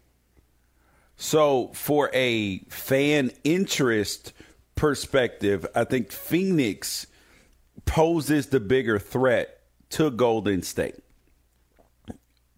And I believe that even though I picked Golden State to win, I would be nervous with them playing Phoenix. And I think that if Phoenix gets against Golden State and they beat Golden State, they are going to win the championship, because this is the series that they are tested. This is the series that they are pushed to the brink. And if they can get past this, because I think that all season they were by far the best team in the NBA, and that there came a lot of pressure with that. as the playoffs started because they went to the finals last year. Back this year, the most dominant team in the league. And it was, championship or bust. And I think that they're feeling the weight of that in the playoffs now, and that's why they're playing how they're playing. You're way more sold on Golden State than I am. Why? And it's not just that they lost by 39 and were down 55. Because I think that I think we look at Golden State, and this is how I think Golden State is viewed by many. They're the Warriors. They're going to do it. That's how we view them. And history shows, number one, that you can't do that. But history also shows that these Warriors are 6 years older than the Warriors that lost in the 2016 NBA Finals. And I know that there are a lot of new pieces, but is Klay Thompson better now than he was in 2016? I don't think that he is. And I don't think that the supporting cast that Golden State had in 2016, the year they lost to the Cavs, was worse than what they have now. I don't think that they're a better team. Now, the good thing is the 2022 Warriors don't have to play against anybody from 2016 or go up against LeBron.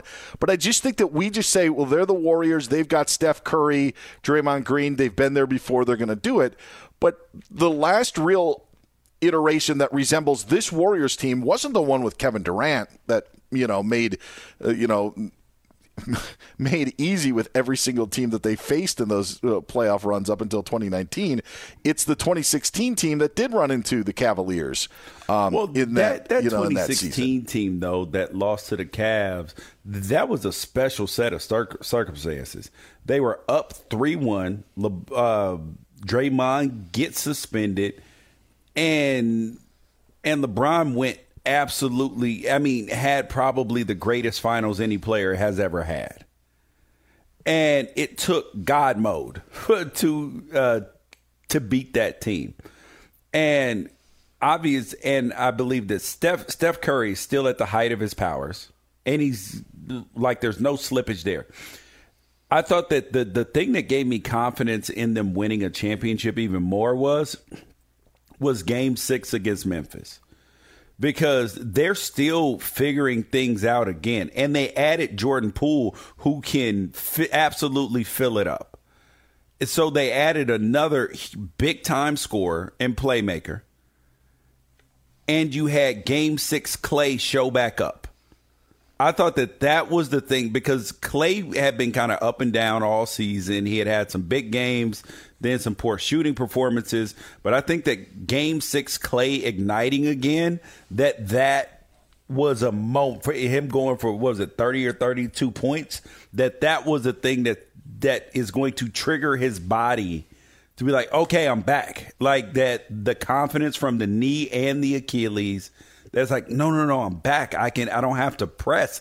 I can do this. And as soon as Golden State started to slow down against Memphis, they were dominant in those moments. So Golden State in particular, Dan, is if they can keep games close, they have the best shot makers, and they play excellent defense. They rebound the ball well without playing big. It's just a tough cover for anybody, and I trust them more than anybody else in the finals. That actually is fair. Like if that's the team that you trust the most, I get that. I'm not going to argue against, because that's who you trust the most. And I think if you look around the other teams, we've seen Phoenix falter as well. And the other teams aren't perfect. And I would say that there isn't a 2016 Cavs team to come in that would knock off this Warriors team. The couple of things, aside from I just don't think that Klay's the same player, even though he had his Game 6 Klay, it's the theory of turning it on and off. Like, I don't think that they do that. I think this is who they are, which makes Game 5 to me just so amazingly frustrating that it almost seems like they think they could turn it on and off. We're like, hey, we don't need to show up. We've got 3 opportunities to beat this team, and we'll just get it done at home in Game 6. Like, how does that happen? And then, George, to the point of it wasn't like it was an easy time in Game 6. They needed, a fourth quarter, a second half surge to end up beating Memphis in that game. Like that, it wasn't like just we'll turn it on from the tip, which tells me that there's something more there. And that's why I think that the team of Phoenix were just pressing. That they were pressing so hard that it was a bad situation. And that may be the case, but then that tells me then why did you put the performance that you put up in Game 5? Because Game 5 there's no excuse for. Like they were down 55 points in a playoff game. And you could just say we weren't locked in. It's one game. Yeah, I know. One game, though. But to your point, then you want to be locked in and focused. So now you've done that to yourself. You've put so much pressure on yourself because you didn't care about Game 5 that you came out in Game 6 and ended up, being tight for 3 quarters or or not playing like that. They are 8-3 in their last 11 games. They are, the Miami Heat are 8-3 in their last 11 games. The Boston Celtics are 8-3 in their last 11 games. And the winner of this series, if it's Phoenix, they will be 8-5 as opposed, or Dallas, they'll be 8-5 as well. So all the teams are 8-3 or 8-1, 8-5 team. Now, but Golden State's the one that I trust the most. I believe in Boston's defense. I think that Miami has a problem because they don't have a superstar to be able to, to close out a game if they really, really need it.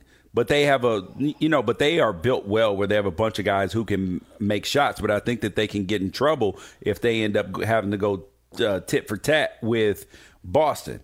Whereas Golden State, listen, if they get against Dallas, they are going to, make the others have to have a Grant Williams, Angels in the outfield game 4 times. And that ain't going to happen.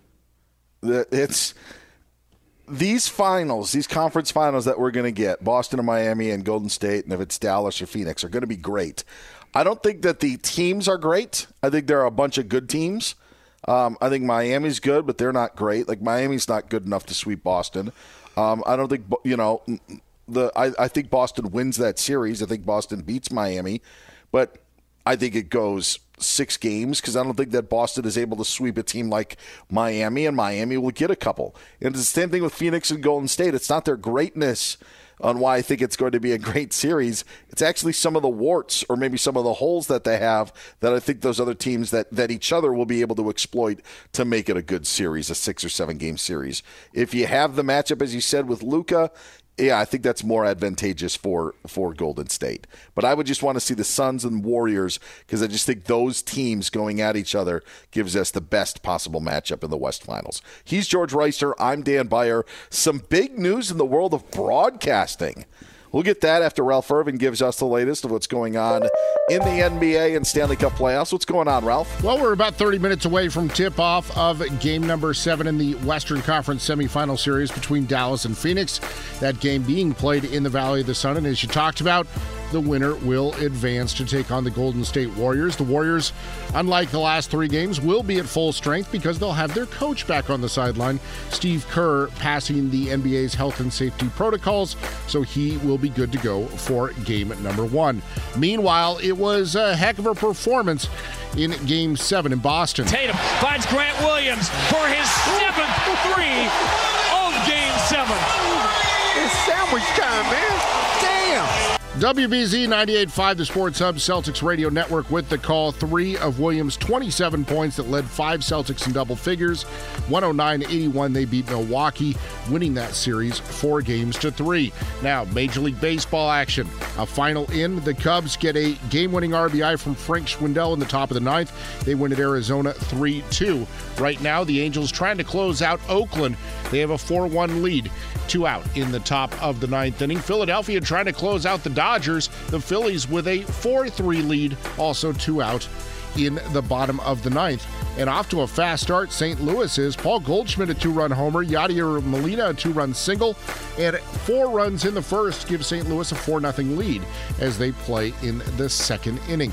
But for now, we'll send it back. It's Fox Sports Sunday with Dan Beyer and George Reister. And Ralph, before you go anywhere, George, did you hear the big news in golf for this weekend?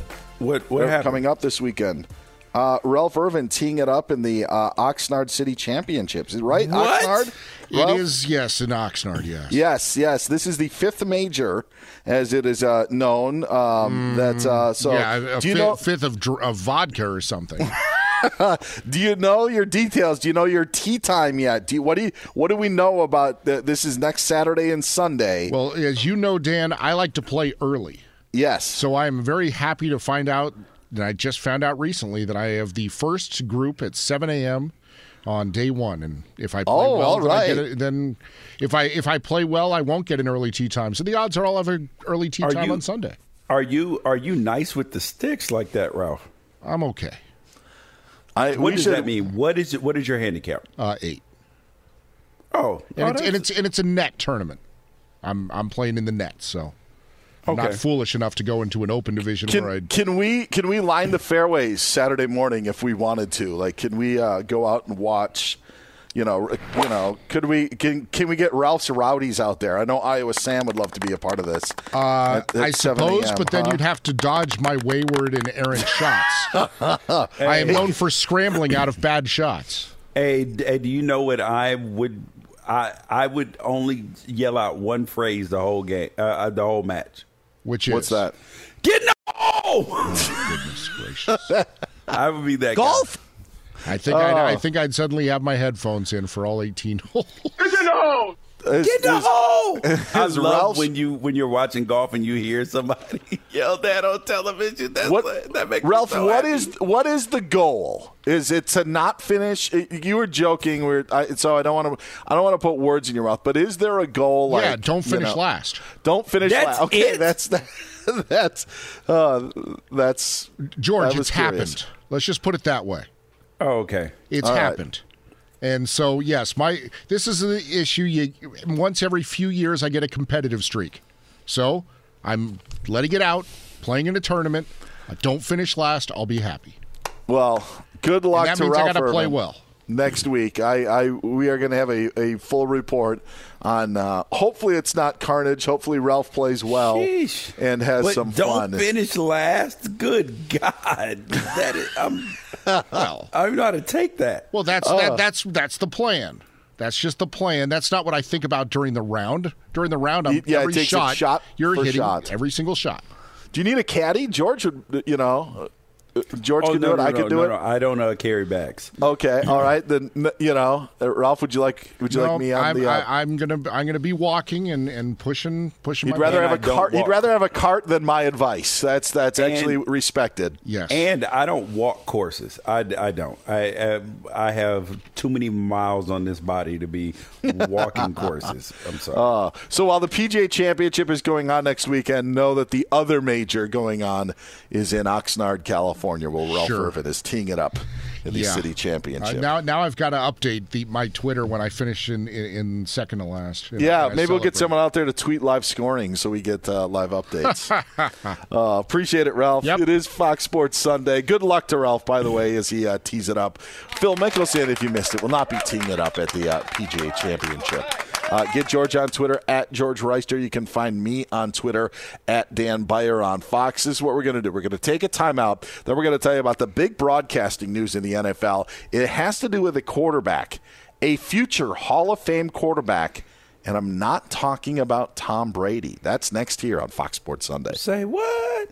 Fox Sports Sunday. Discover BetMGM, the betting app sports fans in the capital region turn to for nonstop action all winter long. Take the excitement of football, basketball, and hockey to the next level with same-game parlays, exclusive signature bets, odds boost promos, and much more. Plus, now you can sign in, place bets, and manage your cash balance under the same BetMGM account in D.C., Maryland, and Virginia. With the same username and password throughout the DMV, it's never been easier to play with the king of sportsbooks. Download the BetMGM app today. BetMGM is an authorized gaming partner of the NBA and an official sports betting partner of the NHL. BetMGM and GameSense remind you to play responsibly and offer resources to help you make appropriate choices. Please gamble responsibly. BetMGM.com for terms and conditions. Must be 21 years of age or older to wager. Washington, D.C. only. Please gamble responsibly. Gambling problem? Call 1-800-GAMBLER. An epic matchup between your two favorite teams, and you're at the game getting the most from what it means to be here with American Express. You breeze through the card member entrance, stop by the lounge. Now it's almost tip-off, and everyone's already on their feet. This is gonna be good. That's the powerful backing of American Express. See how to elevate your live sports experience at americanexpress.com/withAmex. Eligible American Express card required. Benefits vary by card and by venue. Terms apply. Witness the dawning of a new era in automotive luxury with a reveal unlike any other as Infiniti presents a new chapter in luxury, the premiere of the all-new 2025 Infiniti QX80. Join us March 20th live from the Edge at Hudson Yards in New York City, featuring an unforgettable performance by Grammy and Academy Award-winning singer, songwriter, and composer Jon Batiste. The all-new Infiniti QX80 is unlike any luxury SUV you've ever seen. Smart enough to anticipate your needs, even before you do. Every line, curve, and detail was thoughtfully crafted, so everything for every passenger feels just right. Don't miss it. Mark your calendars and be the first to see it March 20th at 7 p.m. Eastern, only on iHeartRadio's YouTube channel. Save the date at new-QX80.com. 2025 QX80 coming this summer. What's up? I'm John Wall. And I'm CJ Toledano, and we're starting a new podcast presented by DraftKings called Point Game.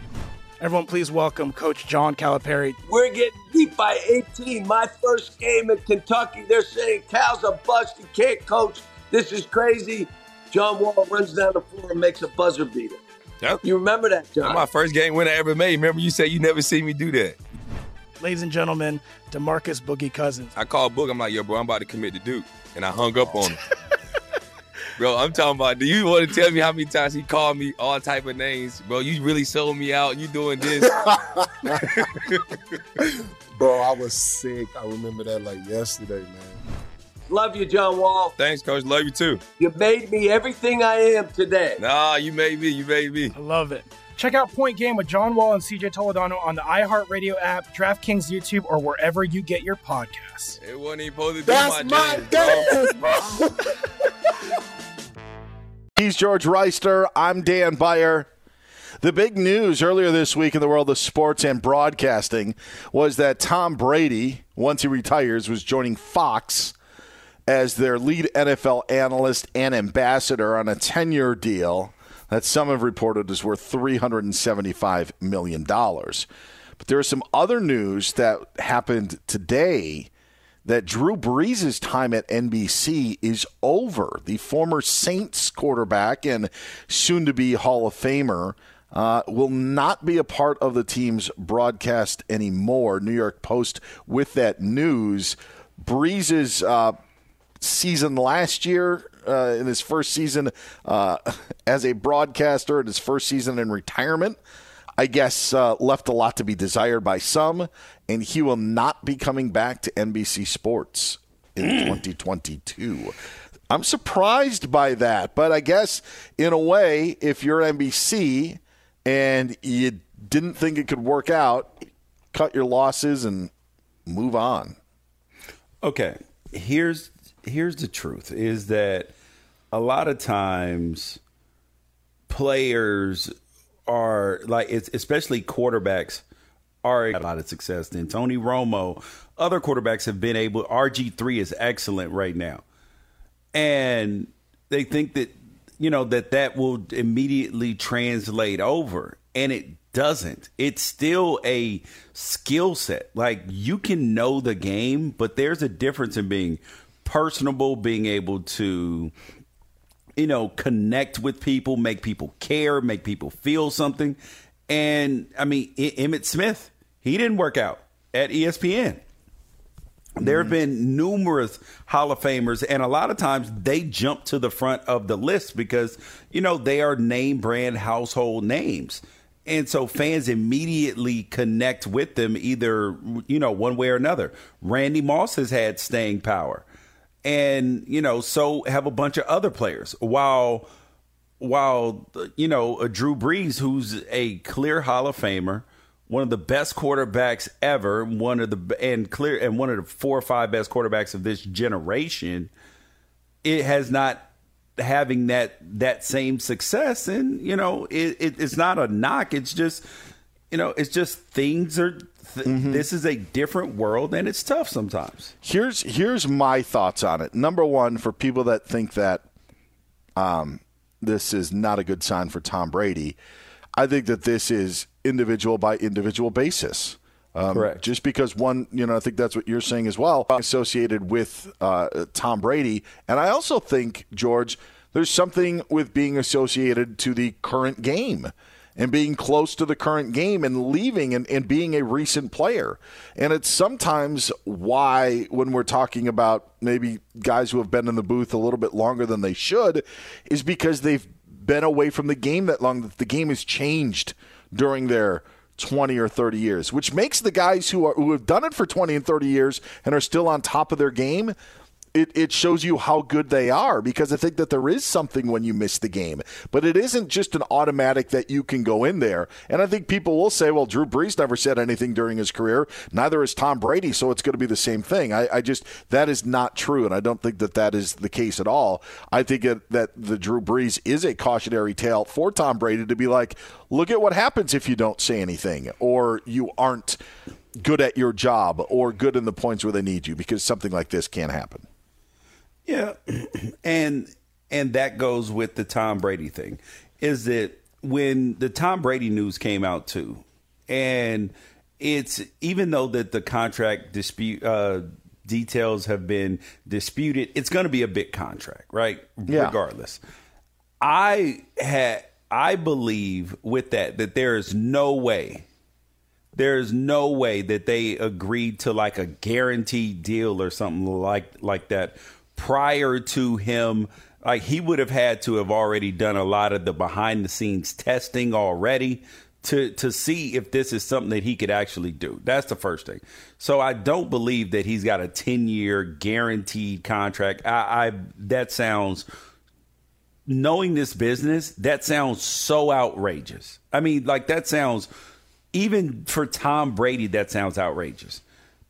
I mean, super outrageous. I mean, he would be making, he would have a contract that's more favorable than Troy Aikman and Tony Romo, who've proven that they can do it. Absolutely not. Because a network is going to keep a way out in case he's terrible, or in case it just doesn't work for whatever reason, and not be tied to like that's the type of contract that was reported that gets multiple people fired if it doesn't work out. Sure. You mentioned Romo. I think it's a tip of the cap to Romo, and I know that there are people and guys and girls who watch football that are, may not be Romo fans, or once were and are no longer, because they feel it's like, a shtick. But to be able to come out like Romo did and have the impact that he did, I think says a lot about him. And I don't know if proper credit is given, George, because I think the people who don't like Romo feel that he's given too much credit. But to be able to do what he did and to slide into that role is something else. And to your point about RG3 and Robert Griffin III doing, what he's been doing, again, it's being close to the game, but also realizing what people want to hear or what people need to hear, and working within those bounds. And so I give a tip of the cap to those guys, because it's easy to criticize. It is so easy to criticize. And I don't know how many tweets we have to hear on whether it be, football or college football, or I muted the TV and turn on the radio and listen to the home team. Like, that is always going to happen. But to have the success that these guys have, Drew Brees is that cautionary tale, but with that cautionary tale, there are a lot of good tales. And I think that Tony Romo and, you mentioned Robert Griffin III, just a couple of that have, made the transition. Greg Olsen's likely going to be in that, number one spot, at least until Brady ends up taking over At least that's the word, that you hear around the rumor mill. And Greg Olson's done a good job in adjusting and saying things that you need to say. And he's still pretty close to the game after being recently retired. It's not easy. And the guys that do it well should be complimented for it. Yeah. But then that asks the question is how, and I was thinking about this the other day because I do like certain announcers and commentators, and I think that they're fantastic. Some of them in particular. But I wonder how much does that translate into additional viewership? Because if it's, one of the biggest games of the year, if the Chiefs are playing the Bills, are more people going to tune in based upon who's calling it, or is it the game that sells that more than anything else? I think it's the game that sells it, but I think that there's a lot of value to having that name to be associated. When Brady's announced, he's not only NFL lead analyst, he's ambassador.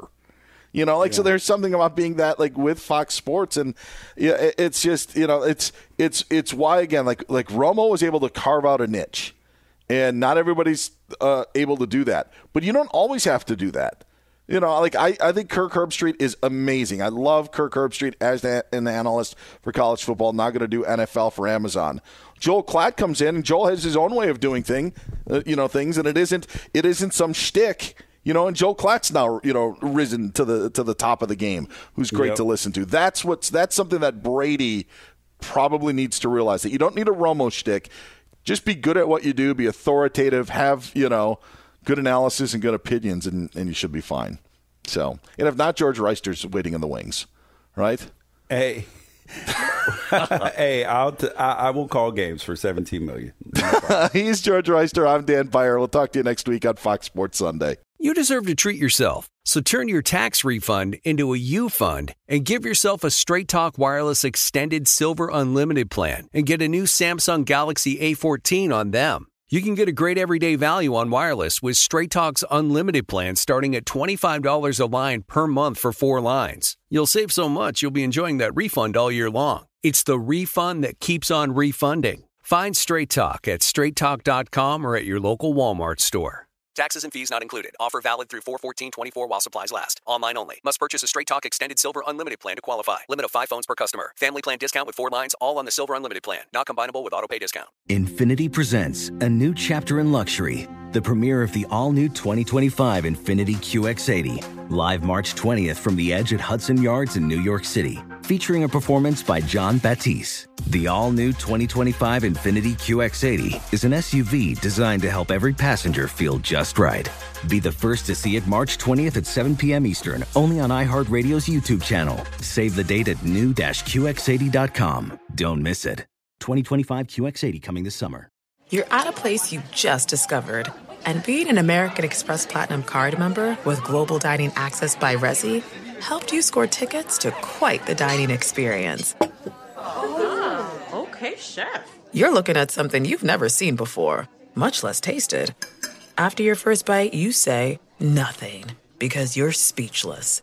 That's the powerful backing of American Express. See how to elevate your dining experiences at americanexpress.com/withAmex. Terms apply. If you're ready for an epic family vacation, there's no better place than sunny Orlando. Exciting thrills, never-ending food festivals, fresh new dining experiences, outdoor adventures, and Florida's natural springs, and so much more. Orlando has it all. And Visit Orlando's vacation planners can help you plan the perfect trip. In Orlando, anything is possible if you can imagine it. And that's what makes Orlando unbelievably real. Plan your escape today and save at visitorlando.com.